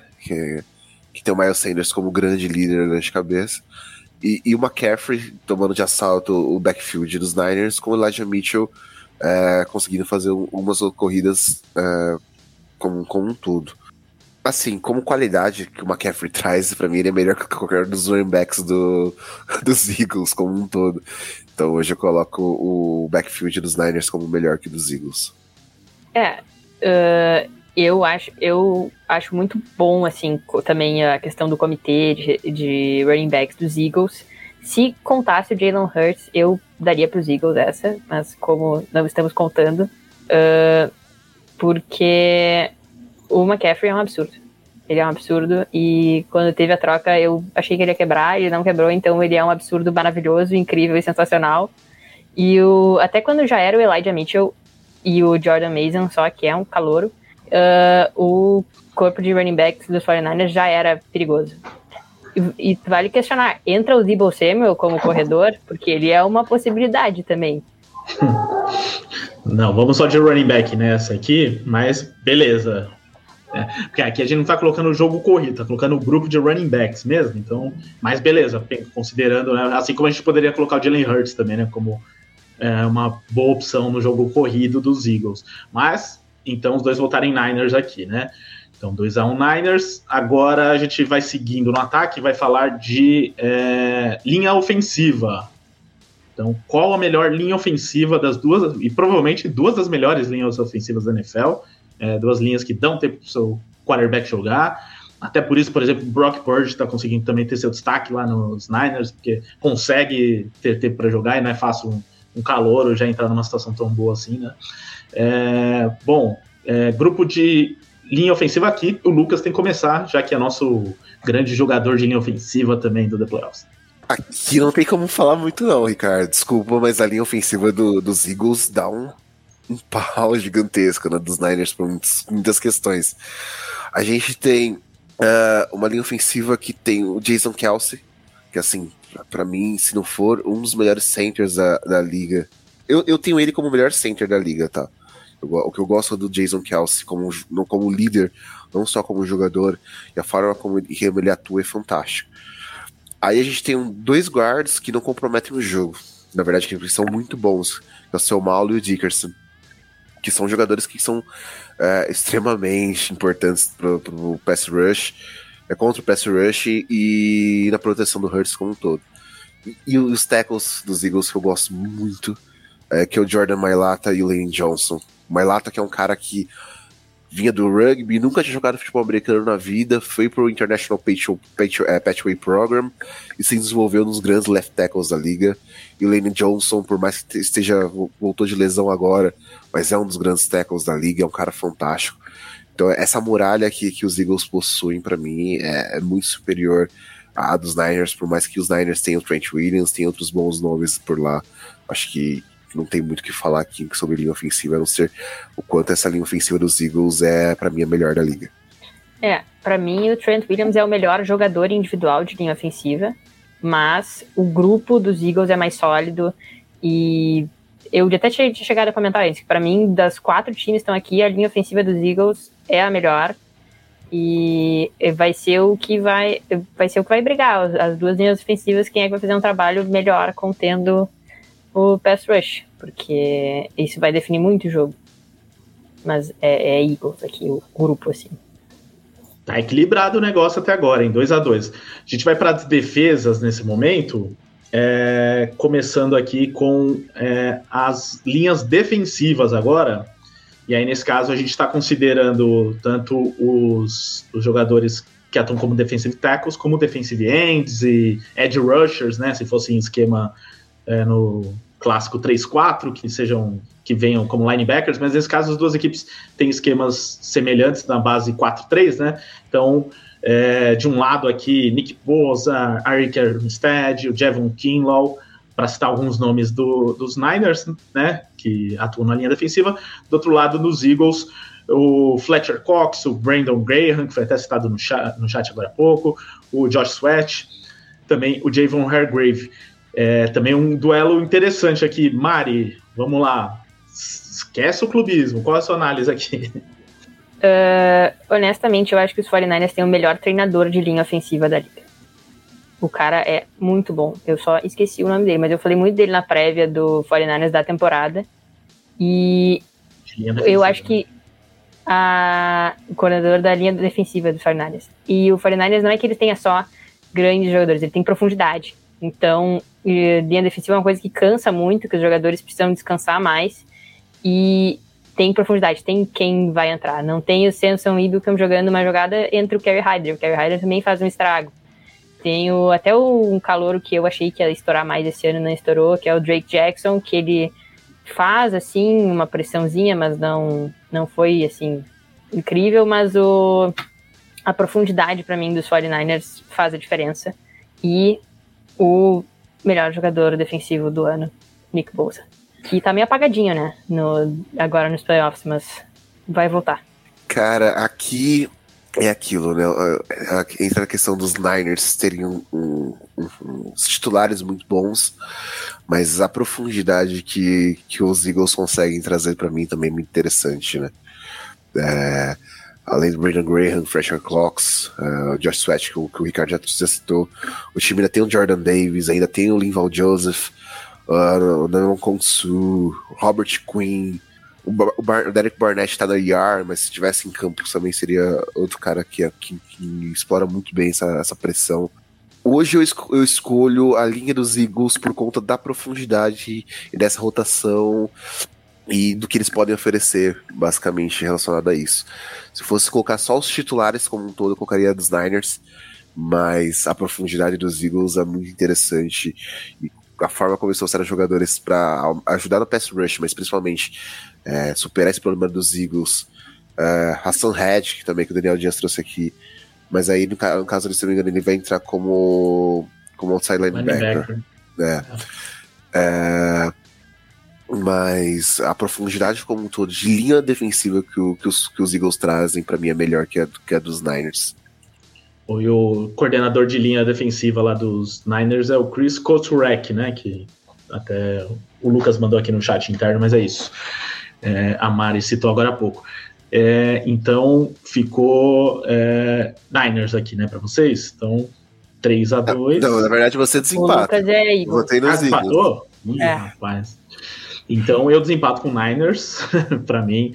Só de ter o melhor jogador defensivo da temporada, acho que já faz uma grande diferença aqui ter o Nick Bosa, mas é bem equilibrado, tá? Realmente são duas equipes que têm esse ponto forte na defesa, que são fortes nesse aspecto. Então eu tô levando pelo lado do Nick Bosa aqui, como desempate, mas é por pouco. Agora sim, linebackers, então... tem aí, por exemplo, o Hassan Reddick, que o Daniel Dias citou no chat. A gente está considerando no grupo de linebackers dos Eagles, assim como o Kaiser White, o TJ Edwards, o Nakobe Dean, e o Niners, que tem Fred Warner, que já foi citado aqui, Dwayne Greenlaw, o Aziz Al-Sher, enfim, entre outros. Eu já vou adiantar o meu se eu precisar ser o desempate. Para mim também é Niners aqui. E para você, Lucas? Cara, o Fred Warner é um linebacker fantástico, né? Como você pesou na questão do Nick Bosa para sua escolha ali no desempate, acho que aqui ele pesa muito contra isso. Claro que os Eagles têm grandes nomes e tem evoluído bastante, né? O TJ Edwards, para mim, é um cara que tem evoluído muito. O Hassan Reddick, na pressão tem sido fantástico. Ele tem feito boas coberturas também. Eu acho que ele tem evoluído nisso. A profundidade como um todo, um corpo de linebackers dos Eagles é legal, assim, eles conseguiram trabalhar isso. Eu esperava muito mais da Kobe-Zin, mas acho que aquele cara tem um teto para evoluir. Mas hoje eu escolhi o grupo de linebackers dos Niners, porque o que o Fred Warner, o Greenlaw, até o Alshire tem feito ultimamente é fantástico. O Fred Warner é o melhor linebacker da liga. Eu gosto muito de poder dizer isso várias vezes sobre o meu time, que tem um jogador que seja o melhor da liga na posição, mas é que me conforta muito. Então, ele tem umas questões de desviar passe que tu não acredita que ele é um linebacker. Porque ele é muito ágil, ele cobre uma quantidade de campo absurda, que qualquer outro linebacker que não se chame Fred Warner não vai conseguir cobrir. E então, pra mim, é uma grande questão, assim. Eu gosto também dos linebackers dos Eagles, assim, mas... eu tenho incomodado com o Greenlaw recentemente por umas questões, mas ele, ao mesmo tempo, ele é muito sólido, só que de vez em quando ele faz umas borradinhas, assim, com falta, que me incomodam um pouco, mas... o Fred Warner, ele é uma presença. Então aqui 4-2 Niners. Agora indo para a secundária, acho que a gente... É até difícil debater alguma coisa aqui, mas acho que a gente já pode adiantar que é Eagles, né? Estamos falando de uma secundária aqui que é a melhor da NFL, né? Porque é a melhor defesa contra o passe da NFL. Então, TJ Gardner-Johnson jogando demais nessa temporada, James Bradbury, 2 jogadores que chegaram esse ano, Darius Slay. Então não tem debate aqui, né? Vamos de Eagles? Pra mim, não tenho o que defender. Não tem muito o que discutir aqui, não tenho o que defender. Tirando o Hufanga, acho que não tem muita defesa pra secundária dos Niners. E o Hufanga nem sempre joga na secundária, né? Ele joga onde quiserem botar ele joga, né? Exatamente.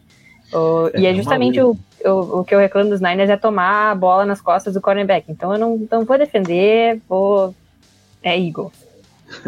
Então, passando rápido aqui pela secundária, porque não tem muito debate, o último da lista dentro dos times é a disputa de kickers.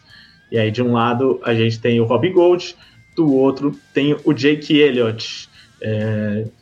Vai, Lucas. Gould é um cara que não erra não sei quanto tempo, um cara que é automático demais, principalmente pós-temporada. Acho que o Robbie Gould, para mim, é o melhor kicker entre os dois. Inclusive, está faltando a renovação dele para este ano, será free agent. Então, eu preciso que os Niners se agilizem, assim. Mas eu acho que Special Teams, em geral, o Niners é melhor, assim. Tem o Gould, que é impecável. Acho que ele errou um chute recentemente. Mas, de resto, impecável. O Wisnowski é um excelente punter. E... até como retornador, assim, o Ray McLeod tá fazendo um bom trabalho, então eu acho que todos os special teams, assim, o 49ers é um pouco superior. Tá certo, a disputa é mais de kicker, mas também vale essa análise dos special teams aí, das duas equipes. Então aqui, o Niners já ganhou no nosso cara a cara, mas ainda vai ter o debate de técnico aqui. Mas já mostra o quanto esse jogo promete, né? Porque você vê, casa de apostas colocando Eagles, nossa enquete colocando Eagles, mas aqui analisando setor a setor, os Niners vencem na nossa análise. Mais técnico, porque eu acho que esse é o debate mais interessante aqui, né? Porque até a gente já debateu isso na hora do técnico do ano. Quem é melhor, Nick Sirianni ou Kyle Shanahan? Não quem foi melhor na temporada, né? Que aí a gente já talvez debateu que seja o Sirianni, mas pensando no todo, né? Quem pode fazer mais a diferença aqui? A experiência do Shanahan já de vários playoffs ou Nick Sirianni pela primeira vez indo tão longe? Claro, eu vou começar com a Mari aí, vamos ver se a corneta dela tá afiada com o Shanahan ou se ela vai passar um pano para ele. Não, eu tenho negócio, eu nem acho que o Shanahan é um gênio, assim, eu gosto muito de ter ele como head coach, não gostaria de ter ele em outro time, mas eu não vejo, assim, essa coisa do gênio, ele sabe criar uma equipe muito boa, criar um time muito bom em volta dele, tanto que tirou 2 defensive coordinator em sequência de muita qualidade, e os ajustes eu acho muito bons, assim. tipo, na volta do intervalo. Durante o primeiro tempo, por exemplo, me irrita que o 49ers, se não começa bem, não muda durante o primeiro tempo, mas daí vai pro intervalo e o time volta a outro, então isso eu acho importante. Mas eu achei o Nick Sirianni muito esnobado, assim, nesse momento, por esse confronto, eu sei que é uma fala no geral, mas por esse confronto, eu acho que o Sirianni vem mais forte, até pela questão do sangue no olho, que ele deve estar por ter sido esnobado no NFL Honors, então eu acho que nesse momento ele pode fazer mais a diferença que o Kyle Shanahan. Mas eu acho que talvez se analisar o total, o Shanahan tem mais pontos a seu favor. Eu sou loucura total. Eu vou com o Sirianni. Eu gosto da forma como ele treina, eu gosto da forma como ele traz energia pro time. Claro que o Shanahan tem a passagem dele lá pelos Falcons, tem a experiência dele com os 49ers, já chegou no Super Bowl 2 vezes, mas, cara, eu gosto muito do Sirianni, eu gosto muito da forma como ele transformou esse time da Philadelphia, e eu acho ele um head coach melhor, na minha opinião. Disciplinou muito o time, né? Tipo, reduziu muito falta, essas coisas. Ele teve muitos problemas no começo, mas ele soube encaixar o que ele queria e transformar esse time numa arma poderosa, assim, ofensivamente falando. Não, se tu vê e a defesa também Eagles, fantástica. Se tu vê o draft dos Eagles, o que eles fizeram, a troca do A.J. Brown, e ainda tá com uma pique nas 10 primeiras, é um absurdo. Ô Mari, no fim das contas eu não entendi se você escolheu o Shanahan ou o Sirianni, porque você falou dos dois ali, mas seu voto, final. Eu entrego essa pro Sirianni, tá tudo bem, eu fico bem comigo mesmo. Aí dá uma equilibrada aqui, né? Senão zica reversa já começa não vamos entrar nesse zica aí. Eu tenho inclusive uma figurinha no WhatsApp que eu vou mandar se começarem a zicar o meu time. Um anti-zica, um escudo infalível. Certo. Então ficou anti-zica, porque tá equilibrado aqui, ó. 5-4 Niners, mas o nosso cara a cara deu San Francisco 49ers.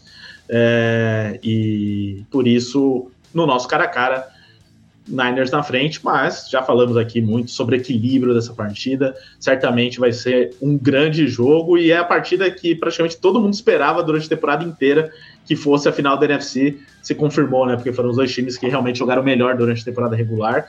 Certamente vai ser um jogaço. Pelo que eu entendi do palpite final, Lucas acha que vai dar Eagles, Mari acha que vai dar Niners, por acaso, assim, ela acha que vai dar Niners. Não, por acaso... Isso? Não, pra ser justa, no meu Super Bowl Challenge eu botei os Niners chegando no Super Bowl, e daí teve toda essa catástrofe em questão de quarterback, e eu continuo achando que a gente vai chegar no Super Bowl. E eu não aguento mais bater na parede, então eu gostaria muito de ganhar no Super Bowl. Porque parece que a pessoa tá reclamando de barriga cheia, né, porque chega várias vezes consecutivas no Super Bowl, mas não ganhar dói muito. Não ganhar dói muito mesmo, viu? E o Lucas é Eagles, né? Como um todo, eu vejo os Eagles mais fortes para essa partida. Mas eu ainda acho que o campeão do Super Bowl será esse jogo. Esse é um outro bom ponto, né? Também, se é uma final antecipada ou se a gente tem que ter calma e respeitar o outro lado também. Então vamos falar desse outro lado, né? Já falamos muito aí do jogo da final da NFC, da Conferência Nacional. Agora falaremos da final da Conferência Americana entre Cincinnati Bengals e Kansas City Chiefs. Até mudou aqui a imagem ao lado. Mudamos de quarterbacks. Falaremos de Joe Burrow e Patrick Mahomes se enfrentando aí mais uma vez, repetição da final da AFC do ano passado. Para quem não lembra, vitória dos Bengals no overtime. Então teve esse momento aí, que inclusive o jogo em Kansas City também. Um fato curioso é que nos últimos 3 jogos os Bengals ganharam os 3. O Joe Burrow nunca perdeu para os Chiefs, porque ele só jogou essas 3 partidas e ganhou as 3. Ganhou na temporada regular, em dezembro, então jogo recente. Curiosamente, os 2 jogos, esse dos playoffs e o da temporada regular de dezembro, os 2 jogos terminaram 27-24, tem também esse fato curioso aí. Mas assim, o que a gente principalmente tem que falar desse jogo, e aí eu começo com o Lucas agora, é da situação do Patrick Mahomes, né? Tudo passa por quanto ele vai estar saudável, quanto que ele vai conseguir jogar dentro do que a gente espera do Mahomes, porque a lesão dele na hora pareceu muito grave, parecia ali situação de fratura, de ruptura de ligamento, não sei, e ele continuou o jogo, né? Saiu um pouquinho, voltou depois, e diversos momentos mancando, então foi realmente ali uma situação que ninguém esperava, mas tudo indica, pelo que foi falado aí durante a semana, hoje mesmo ele treinou com o time normalmente, disse que vai jogar, já falou umas 2-3 vezes que vai jogar a final da AFC, então vai jogar, se nada mudar ele vai jogar, só que vai jogar bem o bastante, né, para garantir os Chiefs com chances reais de ganhar o jogo. Se a defesa dos Bengals pressionar e passar pela linha ofensiva, ele vai dar conta. Ele dá até sorte que nesse último jogo a linha ofensiva trabalhou bem, né? A linha ofensiva dos Chiefs, ou a defesa dos Jaguars não pressionou tanto quanto deveria, mas ele conseguiu jogar com uma certa tranquilidade apesar desse problema. A questão é quanto que os Bengals vão tentar pressioná-lo, né, para que ele se sinta ameaçado, e aí ele não vai poder fazer provavelmente o que a gente sabe que ele faz, né, que é fugir dessas blitz, correr, improvisar, e aí perde muito, né, e a gente tá falando de um duelo que nos últimos 3 jogos, o Mahomes saudável, os Chiefs perderam as 3, então praticamente os mesmos times, os Chiefs ainda tinham Tyreek Hill nos playoffs do ano passado. Enfim, tudo isso posto, quais são as suas primeiras impressões e essa situação do Mahomes, como que você enxerga, Lucas? Depois a Mari também complementa. É uma situação preocupante, né? Por mais que o Mahomes não tenha sido interceptado, não comprometeu o jogo aéreo, né, contra os Jaguars mesmo depois da lesão, aí continuou distribuindo bem a bola. É complicado porque é um high ankle sprain, é uma lesão que limita totalmente o tornozelo dele. Perde toda essa mobilidade que você trouxe, né? Essa situação dele improvisar. Você lembra no Super Bowl contra o Tampa Bay Buccaneers, o quanto ele precisou sair do pocket, quanto precisou improvisar, quanto ele precisou fazer as jogadas de uma forma que ele conseguisse toda essa mobilidade. E contra os Jaguars a gente não viu esse Mahomes. E jogar contra o Trey Hendrickson, jogar contra o Sam Hubbard, são 2 jogadores que conseguem pressionar muito bem. Tem o BJ Hill que consegue fazer essa pressão muito boa. Acho que o Zach Taylor ele vai tentar explorar muito essa pressão em cima do Patrick Mahomes. A gente sabe que pressionar o Patrick Mahomes nem sempre é uma boa opção. O problema é que o Patrick Mahomes ele vai estar com essa limitação no tornozelo dele, nessa movimentação dele como um todo, né? Ele vai jogar, independente de qualquer coisa. Se ele estiver sentindo muitas dores ou não, já foi posto que ele já disse que vai jogar. O Andy Reid já falou que ele vai jogar. Como ele vai jogar é essa questão, né? Porque ele não tem mais o Tyreek Hill para explorar esse fundo do campo. Hoje o principal jogador explosivo dele é o MVS. O Sky Moore é um cara que eu esperava um pouco mais dele. O Kadarius Toney consegue jogar nesse backfield. Então quem sabe ajudar nessa mobilidade, né? Do jogo dos Chiefs. O Isaiah Pacheco foi fundamental nesse jogo contra os Jaguars. Eu acho que ele vai ser muito mais explorado nesse jogo corrido, como um todo. Então, tudo vai... O Andy Reid é uma... Aí, quando a gente fala de gênero ofensivo, né? A gente já foram citados alguns gêneros ofensivos como o Shane McVay, como o Kyle Shanahan, mas para mim o Andy Reid é o principal head coach ofensivo da NFL. É um cara que consegue trabalhar muito bem com as armas que ele tem. E tendo o Mahomes, fica tudo muito mais fácil. Acho que independente da lesão dele, ele vai conseguir armar um esquema de jogo junto com o Eric Bieniemy para favorecer o Mahomes, mesmo com essa limitação de movimentação, mesmo com a defesa dos Bengals tendo o Jesse Bates na secundária, ter o Von Bell como linebacker, né? Às vezes podendo vir como spy. Eu acho que tudo isso vai ter que ser explorado e vai ser analisado de uma forma como um todo. Até o Travis Kelce, eu acho que ele vai acabar bloqueando um pouco mais. Então, eu acredito que isso vai atrapalhar bastante os Chiefs, ainda mais essa pressão de nunca ter ganhado dos Bengals, né? Nesses últimos 3 jogos, Burrow e Mahomes. Mas não vai ser um time que vai entregar a partida fácil, ainda mais jogando em casa. Eu acho que o Mahomes ele vai tentar entregar o seu máximo para chegar mais no Super Bowl. E eu tô muito curioso, de verdade, para ver como ele vai trabalhar essa falta de mobilidade dele num jogo onde que ele vai ter que ser um fator decisório pros Chiefs, já que ele vai estar enfrentando um quarterback que já se mostrou extremamente decisivo em playoffs. Antes de passar para Mari, só para falar uma coisa que eu esqueci aqui, que é das cotações para esse jogo e também da enquete. cotações sempre lá com a Stake, né, nosso parceiro, stake.com, link aqui na descrição, aproveita, faz seu cadastro, aproveita que a primeira aposta é grátis, você recebe o dinheiro de volta se for entre 50 e 150 reais, mas tem que fazer o cadastro no nosso link. Segundo a Stake, Chiefs pagando R$1,99, Bengals R$1,90, então é bastante equilibrado aqui nesse duelo nas casas de apostas, e Bengals favorito por R$1,5, segundo as casas de apostas, ou seja, por nada aqui, né? Basicamente é favorito apenas a ganhar o jogo, não importa como.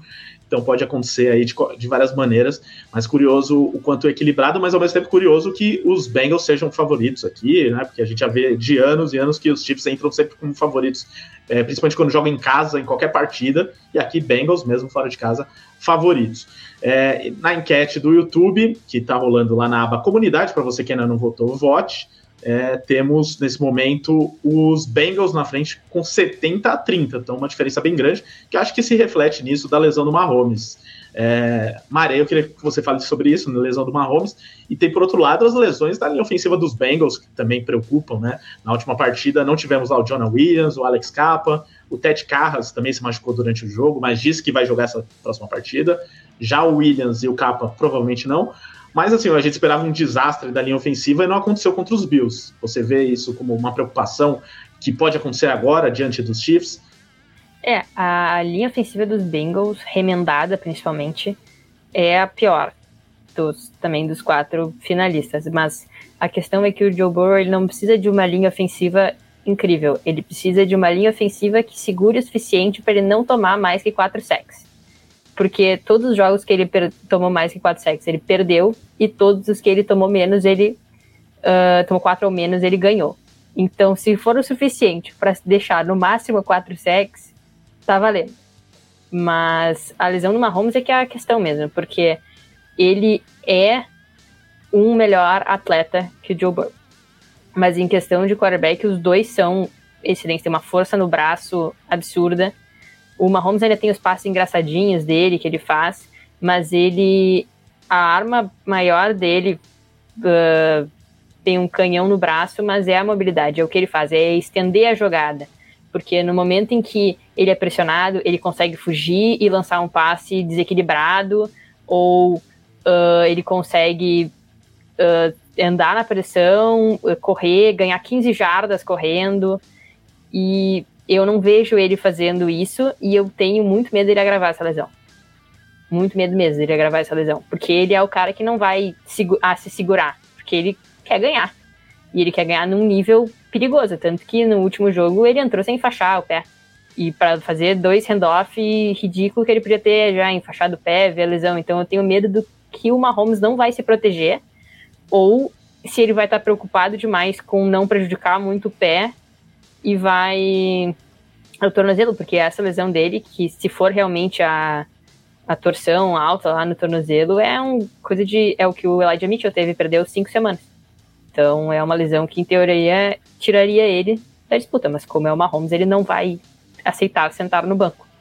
Eu tô curioso nesse sentido aí, se os Chiefs vão, assim como fizeram até nesse último jogo, se vão utilizar bastante seu jogo terrestre, que é algo que eles não costumam fazer, fizeram poucas vezes durante a temporada. Aí o Isaiah Pacheco se provou importante nessa última partida, mas vocês veem como uma alternativa. Vai dar ruim se eles tiverem que usar o jogo terrestre nesse jogo contra os Bengals, afinal a força do time é o jogo aéreo, Travis Kelce e tal.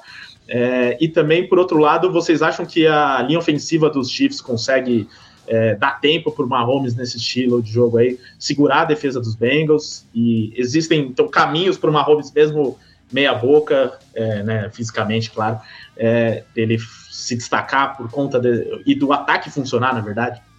Sem dúvida, acho que os caminhos eles são diversos, né? A gente tem o Travis Kelce, é um dos principais jogadores da liga, né, independente da idade dele, e se mostrou muito decisivo nessa partida contra os Jaguars também, né? Que a gente viu do Travis Kelce, mesmo quando o Chad Henne estava como quarterback, mostrou porque ele é um jogador fundamental, liderou o time em recepção, em jardas, em touchdowns. Então, desse prova muito desse valor. Eu quero ver como o Andrew Reid e o Alec Benjamin vão explorar o Kadarius Toney, já que ele tem essa questão de conseguir fazer motions para fazer mais jet sweeps, para fazer mais corridas e não sobrecarregar o Isaiah Pacheco, né? Que vai ser uma arma também fundamental. Acho que ele vai ser muito explorado durante todo o jogo, porque uma das deficiências dos Bills foram não ter explorado esse jogo corrido. Eu espero muito mais isso do Kansas City Chiefs, né? Contra essa defesa dos Cincinnati Bengals. E os recebedores também. Acho que o que eu espero mais de Juju Smith-Schuster, eu quero ver mais dele nesse jogo. Eu quero ver mais do Sky Moore, que é um cara que foi contratado, draftado também para ser essa arma, né? Como o Toney pode trabalhar. Acho que o Moore também tem essa questão. O Jerick McKinnon, que é um running back que é muito explorado de forma aérea. Ele, por mais que ele tenha sido o segundo com mais recepções do time, ele não teve tantas jardas. Quando a gente fala de recepção, eu espero que ele tenha mais passes na direção dele, não só corridas divididas com o Pacheco. Acho que ele pode ser muito bem explorado nessa dualidade de running backs no backfield, às vezes um para proteger o Mahomes enquanto o outro recebe passe. Acho que formas de como o time pode explorar esse ataque com a quantidade de jogadores que ele tem são várias. É só saber como o Andy Reid vai armar esse ataque com o Benjamin para bater essa defesa dos Bengals. Eu tô apostando mais num passe intermediário para conquista de jardas depois da recepção, assim. Ou a linha ofensiva vai segurar a bola para dar tempo porque o Marcus Valdes-Scantling não é assim o maior corredor mais rápido do mundo. Só que os cornerbacks dos Bengals são bem questionáveis, né? Eu acho que o Eli Apple não devia nem estar jogando, que ele é um rombo numa defesa que, fora isso, é mais sólida. Mas se eles conseguirem fazer alguém queimar o Eli Apple 2, 3 vezes, mais, assim, fica perigoso para os Bengals. Porque eles tiveram bastante dificuldade contra o Tyrande também. Então eu acho que o Kelce, ele vai até bloquear, assim, para o jogo corrido, desenvolver, porque isso tira uma pressão do Mahomes também, né? Porque se cair dele ter que resolver o tempo inteiro com o braço, ele resolve. Mas ele vai ter que resolver sem correr muito, né? Só para antes do cara a cara, eu queria que vocês falassem, pelo que a gente acompanhou nos 3 jogos aí que eu citei, que foram as 3 vitórias dos Bengals, sempre apertadas e tal, mas contundentes, e jogando em casa, fora de casa. Qual que é o segredo dos Bengals para ter vencido esses 3 jogos anteriores, ou para ter tornado os Chiefs um freguês, e que talvez seja algo que eles imponham novamente aí e que torne a vida dos Chiefs difícil para ganhar o jogo, mesmo em casa? Acho que o fator Joe Burrow, acho que a forma como o Joe Burrow é um quarterback extremamente decisivo, né? Ele jogou o primeiro playoff dele na temporada passada, ele teve a primeira temporada dele apanhando como um condenado, sem linha ofensiva, sofrendo a lesão que tirou ele do restante da temporada. Ele volta, o time investe em linha ofensiva, ele consegue liderar o time até um Super Bowl, principalmente com a adição de Ja'Marr Chase, mas explorando os outros jogadores que ele tem no ataque, né? O Zach Taylor, ele consegue muito bem explorar o que tem de melhor do Joe Burrow, e o Joe Burrow ser esse cara que não sei se ele vai ser a criptonita do Patrick Mahomes para sempre, mas nos duelos até então tem mostrado que é um cara que é aguerrido, não se entrega em nenhum momento, independente de estar enfrentando Mahomes, e a liderança que ele impõe dentro de campo, a forma como ele joga e como ele lidera esse time dos Bengals, para mim é um fator fundamental nisso. Tem a questão do Joe Cool, que é o apelido dele, né? Que ele nunca fica nervoso. Ele pode estar perdendo e ele vai respirar fundo e ele vai liderar o time a uma virada insana. Mas já até adiantando um pouquinho do que eu vou falar no cara a cara, os Bengals têm um grupo de recebedores muito forte. Muito forte. Então, se um tá coberto, o outro vai estar aberto. Porque precisa de 2 pessoas para parar o Ja'Marr Chase. E se tu cobre o Ja'Marr Chase com 2 recebedores, ou se tu vai ter um que não vai acompanhar ele na corrida, e a conexão Burrow-Chase é assustadora. E, inclusive, os Bengals estão na janela curta agora para ganhar um Super Bowl antes que fique difícil manter um time desse calibre, porque daqui a pouco o Joe Burrow vai renegociar contrato e no outro ano é o Ja'Marr Chase, e fica mais difícil manter essas peças que eles têm. Então, tem o Joe Mixon, que é o running back, que fez muita diferença no jogo contra os Bills e que recebe muito bem passe também. Tem o Tyler Boyd, que faz um estrago, o T. Higgins, até o Hayden Hurst faz uma diferença legal. Então, o Joe Burrow tem muitas alternativas de passe. E o Mahomes, por mais que tenha nomes que sejam bem conhecidos também, o Juju Smith-Schuster, que veio de um Pittsburgh Steelers, que era a estrelinha do Pittsburgh Steelers, apagou um pouco em Kansas City. Eu até acho que depois da série do Tyreek Hill, o Kansas City soube explorar melhor, mais amplamente, o seu jogo aéreo. Não ficou mais preso em Kelce Hill, mas agora é Kelce número 1 absoluto, e os outros eles equilibram mais, assim, mas não tem uma disparidade tão grande quanto tem esses recebedores dos Bengals, e vai ser bem difícil cobrir todos eles ao mesmo tempo. Bom, então agora a gente vai para o cara a cara, falando aqui, né, daquelas posições, assim como foi na análise da NFC. Primeiro é quarterback, então a gente já deu uma antecipada aqui, né, falando entre Joe Burrow falando de Joe Burrow e Patrick Mahomes, mas agora nesse duelo direto, é inevitável considerar que o Mahomes está machucado aqui, né? Então não é só quem é o melhor, é quem vai estar melhor nessa partida. Então digamos que o Mahomes esteja 70%, ele ainda é melhor que o Joe Burrow, ele 100% é melhor que o Joe Burrow, também pode ter gente que não acha, mas acho que é difícil hoje contestar que o Mahomes é saudável, o melhor quarterback da NFL. Agora ele não vai estar 100%. Até a gente já viu, o Lucas, acho que estava com a gente na época, né, que a gente fez aquela prévia contra os Bills, que o Mahomes também tinha se machucado há 2 anos atrás, acho que era o dedão, né? Então, o Mahomes não vai estar 100%, então o Josh Allen é melhor, ou o Bills era favorito por causa disso. Aí ele foi lá e deitou e rolou, não parecia que estava nada machucado. Então pode chegar no domingo e ele parecer que está normal, né? A gente já viu isso anteriormente. Mas, na teoria, Lucas, considerando esses fatores, qual quarterback é melhor para esse jogo? Cara, essa é a questão, você bateu no ponto certo.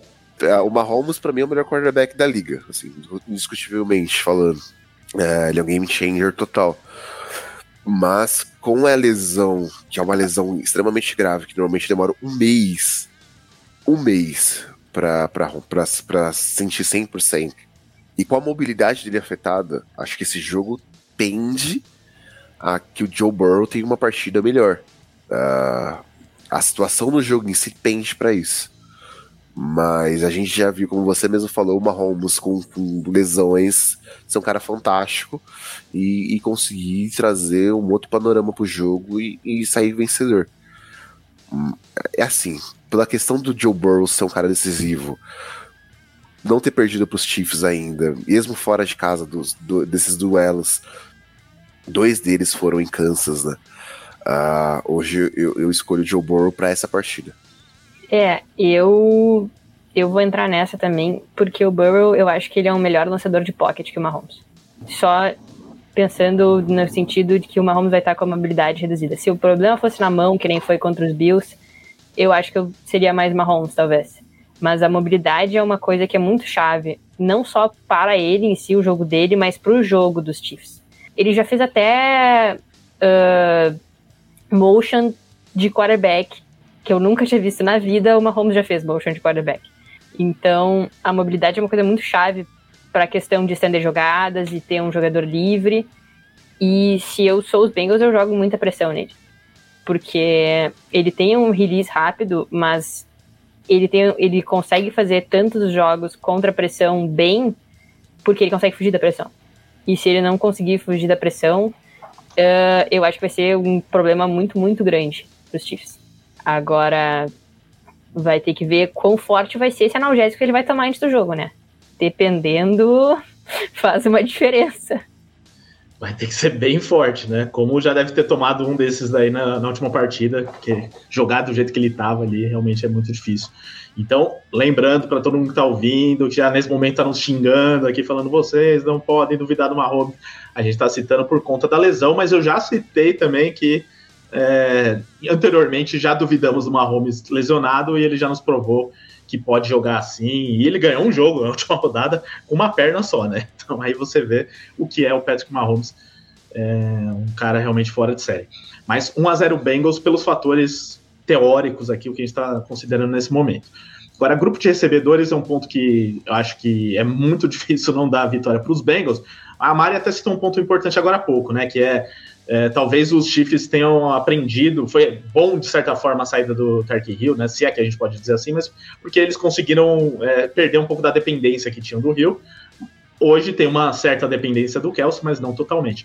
Mas para nossa análise aqui cara a cara, não tem o que falar, né? Que os Bengals têm 3 jogadores de alto nível como wide receivers, e os Bengals e os Chiefs, provavelmente todos os recebedores dos Chiefs, aí vocês até podem discordar, mas o melhor recebedor dos Chiefs não é melhor que o Tyler Boyd, que é o terceiro dos Bengals, na minha opinião. Então não tem muita discussão aqui, né? Não, pra mim não. Pra mim, que você trouxe. Os Chiefs não tem um wide receiver 1 pra mim, então já começa por aí. Já começa por aí, não tem, é difícil saber quem é o número 1 melhor. O deles é o Tyrande. Sim. Esse é o brabo. Mas como a gente traz, é bom, uma coisa que eu esqueci, né? Aqui a gente tá analisando o grupo de recebedores, então a gente pode colocar o Kelce também, mas acho que mesmo com o Kelce, fica desequilibrado a favor dos Bengals, né? Porque, ainda mais porque nunca acontece isso, mas em teoria é mais fácil marcar quando tem um só que é bom, né? Que é realmente fora de série. Mas é que no fim das contas o Kelce, mesmo sempre marcado, dá um jeito de desmarcar. Recebeu quantas bolas nesse último jogo aí? Nem lembro quantas, mas 12, né? Pelo amor de Deus. Então, realmente ele é fora de série. Mas é muito mais difícil você marcar um time que tem 3 recebedores de alto nível. Sem dúvida.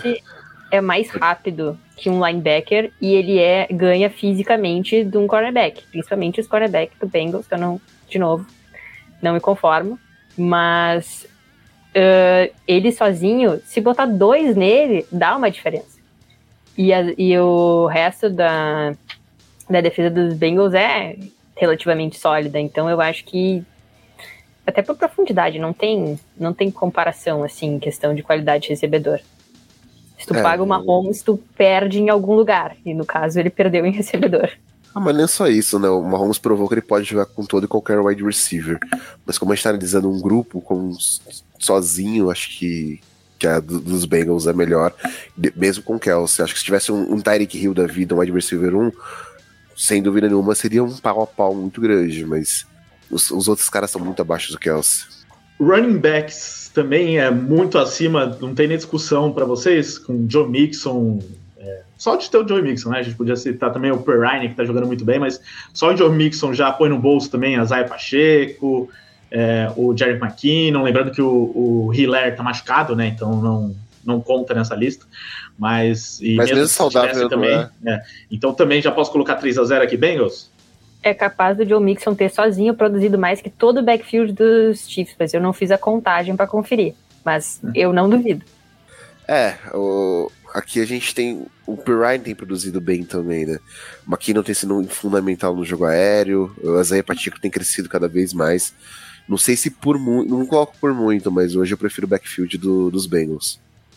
O McKinnon, eu até me lembro dele melhor como recebendo passe do que correndo, por mais que ele seja running back de origem, para mim ele funciona melhor pro jogo terrestre melhor pro jogo aéreo do que pro jogo terrestre, assim, individualmente contribuindo. Aí, para fechar o ataque, uma disputa que é interessante aqui de linha ofensiva, porque nenhuma das duas é espetacular, mas também já foram piores, né? Já tivemos momentos piores dessas duas linhas. Hoje são linhas que pelo menos não comprometem, na minha opinião. Mas eu queria ouvir de vocês aí. De um lado, dos Bengals, o problema é que a gente não sabe quem vai jogar, né? Porque tem muitos possíveis desfalques. Mas tem o Ted Carras deve jogar, o Alex Capa é dúvida, o Jonah Williams é dúvida. A gente tem que considerar isso, né? As possíveis lesões talvez pesem contra os Bengals aqui. Enquanto os Chiefs devem ter todo mundo. Aí é uma linha com Orlando Brown, John Tooney, Creed Humphrey, Trey Smith e o Andrew Wiley. Então, Lucas começa mais uma vez falando do seu assunto preferido. Disponibilidade é um fator extremamente importante na NFL, né?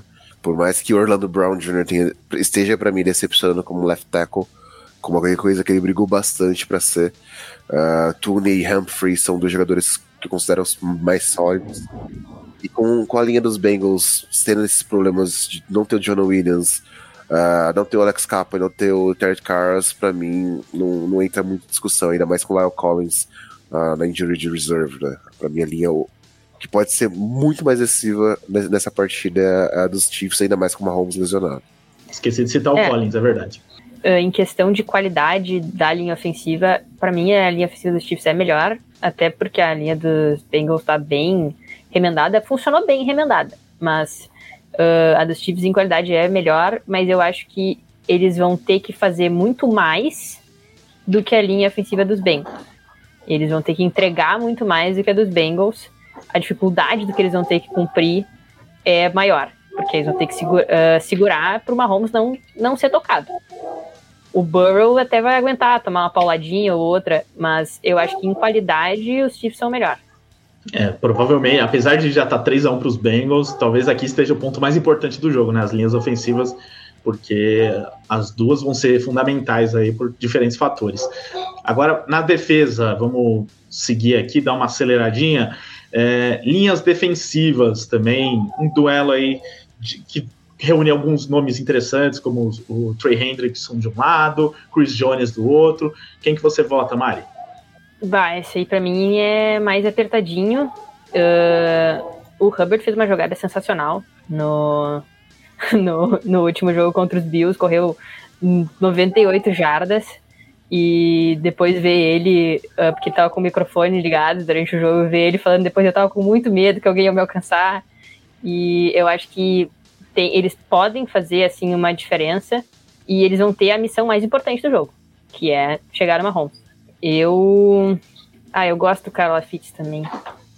Eu acho que eu vou dar, eu acho que eu dou pros Chiefs. No meu caso, eu já vou de Bengals, porque o Chris Jones é fantástico pra mim. É maravilhoso. Mas o Clark, ele oscila muito. O Kyle Pitts é um cara que ainda tem um teto de evolução muito grande na liga, e eu quero ver mais dele. Enquanto do Bengals, eu tenho um Hendrickson, que é um cara que pra mim é um dos maiores defensive linemen da liga. Tem 2 run stoppers muito bons no DJ Reader e no BJ Hill. E o Sam Hubbard é um complemento muito bom pro Hendrickson, que consegue chegar muito bem no quarterback, né? Então hoje eu acho que a linha defensiva dos Bengals é melhor. Muito bem, então fica mais uma vez pra mim a decisão. E aí é difícil essa daqui, mas eu também vou de Bengals. Também acho que tem um grupo mais completo de jogadores. Talvez o melhor de todos seja o Chris Jones, né, de todos os jogadores envolvidos, mas como grupo eu também prefiro o dos Bengals. Tem uma questão, o Hendrickson, né, ele também tinha se machucado na última partida, fez um raio-x, parece que não tem nada demais, deve ir pro jogo. Se não for, aí é um grande problema para os Bengals, ainda mais porque vai ser fundamental pressionar o Mahomes nesse jogo. Linebackers, talvez seja o ponto mais meia-boca das duas equipes aqui, nenhum grande destaque, mas jogadores que se destacam pontualmente nos Bengals, Logan Wilson, Jermaine Pratt. Nos Chiefs a gente tem o Carlos Dunlap, o Nick Bolton. Para você, Lucas, melhor aqui. Cara, é difícil, mas não pro bom, né? Ou menos pior. Começa a nivelar por baixo, começa a ficar mais complicado. Acho que nesse caso eu dou pro corpo de linebackers de ambos os times me preocupa, né? Mas aqui acho que eu vou dar um voto pros Chiefs, porque eu gosto da evolução que eu tenho visto do Nick Bolton. O Carlos Dunlap é um cara que já produziu bastante na liga, inclusive jogou muito tempo nos Bengals. Nos Bengals, né? Lei do ex, né? Exato. O Willie Gay é um cara que eu quero ver mais dele. Então acho que o corpo de linebacker dos Chiefs hoje me preocupa menos. Eu gostei muito do jogo do Logan Wilson na última semana. Eu acho que ele fez uma diferença importante. Mas eu também acho que essa eu dou pros Chiefs, assim. Até porque eles têm... As opções deles me agradam mais do que as opções do Bengals, assim, no geral. Não que tenha um jogador que se destaque muito uau, até porque, né, a questão é o contrário, quem vaza menos a defesa. Mas eu acho que os Chiefs levam essa, mas não é por muito, assim. E outra disputa que também é meio nivelada por baixo é de secundárias aqui também, né? Porque são duas defesas contra o jogo aéreo que não foram bem durante a temporada. Assim, por exemplo, nos Bengals, a gente tem o Eli Apple, que a gente já citou aqui, que é muito criticado e tal, mas tem bons nomes, né? Tem, por exemplo, o Jesse Bates, que talvez seja um dos melhores top 3 safeties na liga. Então, pode ser que ele aumente o nível aqui da defesa dos Bengals. Aliás, uma ótima dupla de safeties, né? Também tem o Von Bell, que eu gosto bastante, jogou nos meus Saints. E nos Chiefs, né, tem o Justin Reed, o Juan Thornhill, o L'Jarius Sneed, o Trent McDuff, nenhum superstar também, mas é um conjunto ali que... os Chiefs já tiveram, acho que, secundárias piores do que essa, até chegou no Super Bowl com uma secundária pior. Mas... depois de tudo isso aqui, tentando encontrar pontos bons nas duas equipes, quem você vota, Mari? Eu acho que justamente pela dupla de safeties, eu sou Bengals, porque o Von Bell foi uma máquina de interceptações.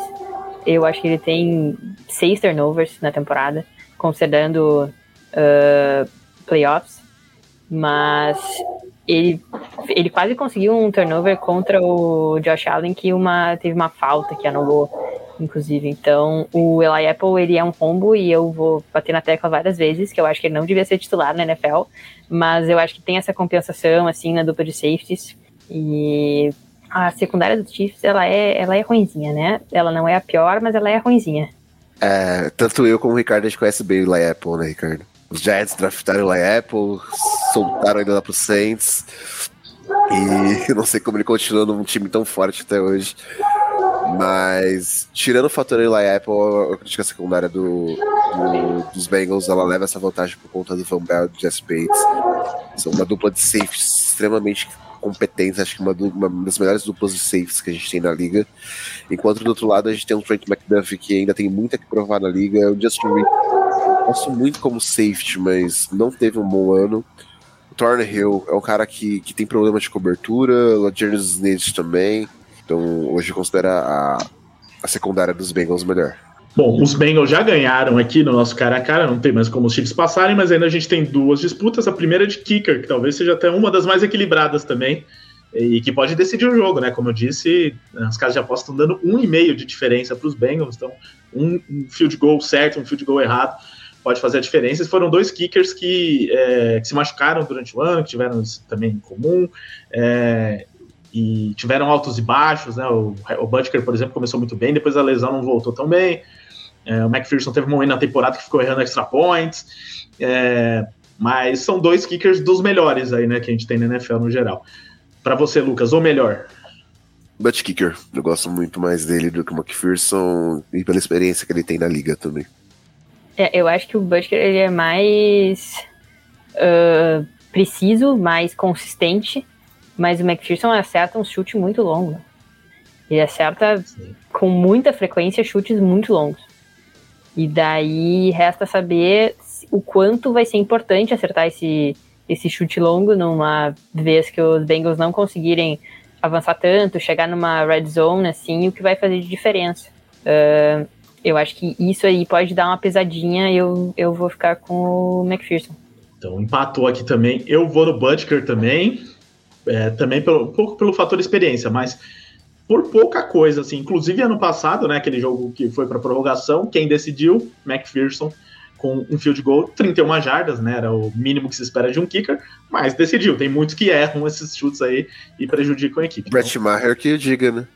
Então meu coitado desse cara. Esse aí, ele tava lutando pelo salário dele semana passada, viu?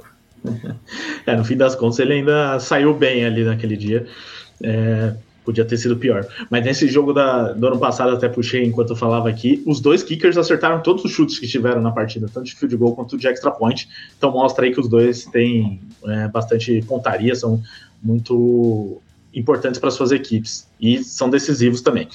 E só para fechar, melhor técnico aí entre Andy Reid e Zach Taylor, também uma disputa bem difícil aqui, porque tem uma oposição de estilos, de idade e tudo mais. Então, nesse momento, para você, Lucas. Cara, eu sou um fã incontestável de Andy Reid. O Zach Taylor é um dos grandes head coaches da nova geração. Acho que ele vai continuar fazendo um trabalho fantástico nos Bengals. Mas o Andy Reid, ele tem não só como head coach, mas a forma como, depois de tanto tempo, ele consegue continuar implementando o seu jogo e ser um treinador vencedor na liga. Pra mim é um fator que pesa bastante. Eu acho que o Reid soube criar uma cultura muito forte em Kansas City, dos jogadores aceitarem receber menos para jogar com um time mais forte, mais bem construído. E ele faz umas jogadas, assim, engraçadinhas, que eu acho muito divertidas. Então, eu sou fã do Andy Reid também. Acho que o Zac Taylor é um baita treinador, mas até a experiência conta nesse caso, porque o Andy Reid levou vários times para pós-temporada, vários times para Super Bowl, então não é só com os Chiefs que ele tem sucesso. Eu acho que essa aí ele leva, assim, por enquanto. Então, no fim das contas, ficou 5-4 para os Bengals aqui, assim como a outra disputa, né? Eu pensei que ia ser pior para os Chiefs, né? Os Bengals iam ganhar de mais lavada, pelo que estava indicando aqui. No fim, ficou equilibrado, né? Pegando todas as posições. Claramente, a gente percebe que o ataque dos Bengals é melhor e pode ser a diferença aqui. Só que aqui a gente considerou o Mahomes lesionado também, né? Tem esse ponto de equilíbrio, talvez pudesse ser a favor dos Chiefs ainda esse placar. Enfim, várias coisas que a gente pode analisar aqui, mas fato é que também é equilibrado esse jogo, não é à toa que as últimas partidas foram decididas por tão poucos pontos também. Vai ser um jogaço, mas quem ganha o jogo, Mari? Eu sou Bengals. Eu botei 49ers e Bengals no Super Bowl Challenge. Eu acho que vai ser que eles simplesmente sabem ganhar do Chiefs. Eu não sei como eles sabem ganhar do Chiefs assim, com tanta consistência, mas eles sabem. E é isso que importa, na verdade. Aqui... nesse jogo, o fator de lesão Mahomes pra mim pesa muito. Eu já achava que os Bengals eram favoritos antes, por conta desse histórico recente, mas com a lesão do Mahomes eu acho que fica um pouco mais difícil. E eu sou Bengals nessa partida. Eu também acho isso, e antes da lesão já tinha colocado, assim como a Mari, no meu Super Bowl Challenge, Chiefs e Bengals e Niners, né, no Super Bowl. E pode ser que isso aconteça aí. Inclusive, a gente fez um palpite integrado aí, que foi lá para o nosso Instagram, @ThePlayoffsBR, e também para o Instagram da NFL Brasil, e também no palpite geral do The Playoffs também tá Bengals e Niners. Eu diria que na outra final, na final da NFC, eu já não tô com essa confiança toda no Niners, no seu Niners, não, viu, Mari? Mas para manter o que eu fiz no começo lá no Super Bowl Challenge, eu vou manter ainda Niners também. E aí pode ser Niners e Bengals mesmo a final, mas tudo pode acontecer, são grandes jogos, grandes jogadores em campo, muita rivalidade. Vai ser muito legal aí essa rodada de finais de conferência. Vamos aproveitar, gente, tá terminando a temporada, só são mais 3 jogos, nem Pro Bowl a gente vai ter mais, então são só 3 jogos mesmo.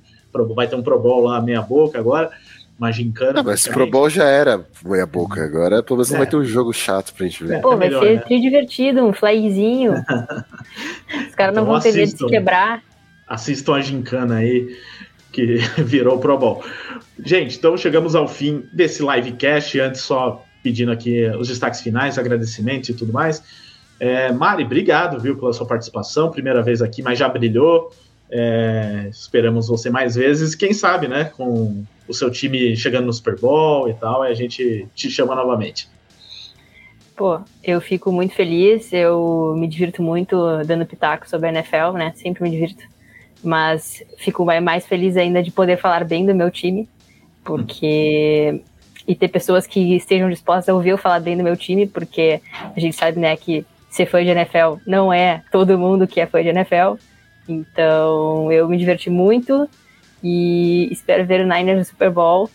E só adicionar o comentário que eu acho que o Super Bowl Challenge do The Playoffs não errou nenhum jogo até agora. Só vai errar o Super Bowl, que vai ser os Niners que vão ganhar. Eu sinto muito. Mas é isso, gurizada. Muito obrigada. Muito feliz de estar aqui. Exatamente, bem lembrado, né? A gente colocou Bengals e Niners, mas Bengals campeão. Vamos ver se isso realmente não se confirma. Né, Lucas? Brigadão aí pela sua presença. O que você tem a acrescentar nessa reta final? Cara, obrigado, Ricardo. Obrigado, Mari. Foi um prazer dividir a bancada com você. Venha mais vezes, tá super convidada. Que você... Não sei se eu vou desejar que você tenha a alegria de ter o título do Super Bowl, porque seria legal ver esse Eagles campeão, o Joe Burrow campeão também, seria um fantástico de se ver.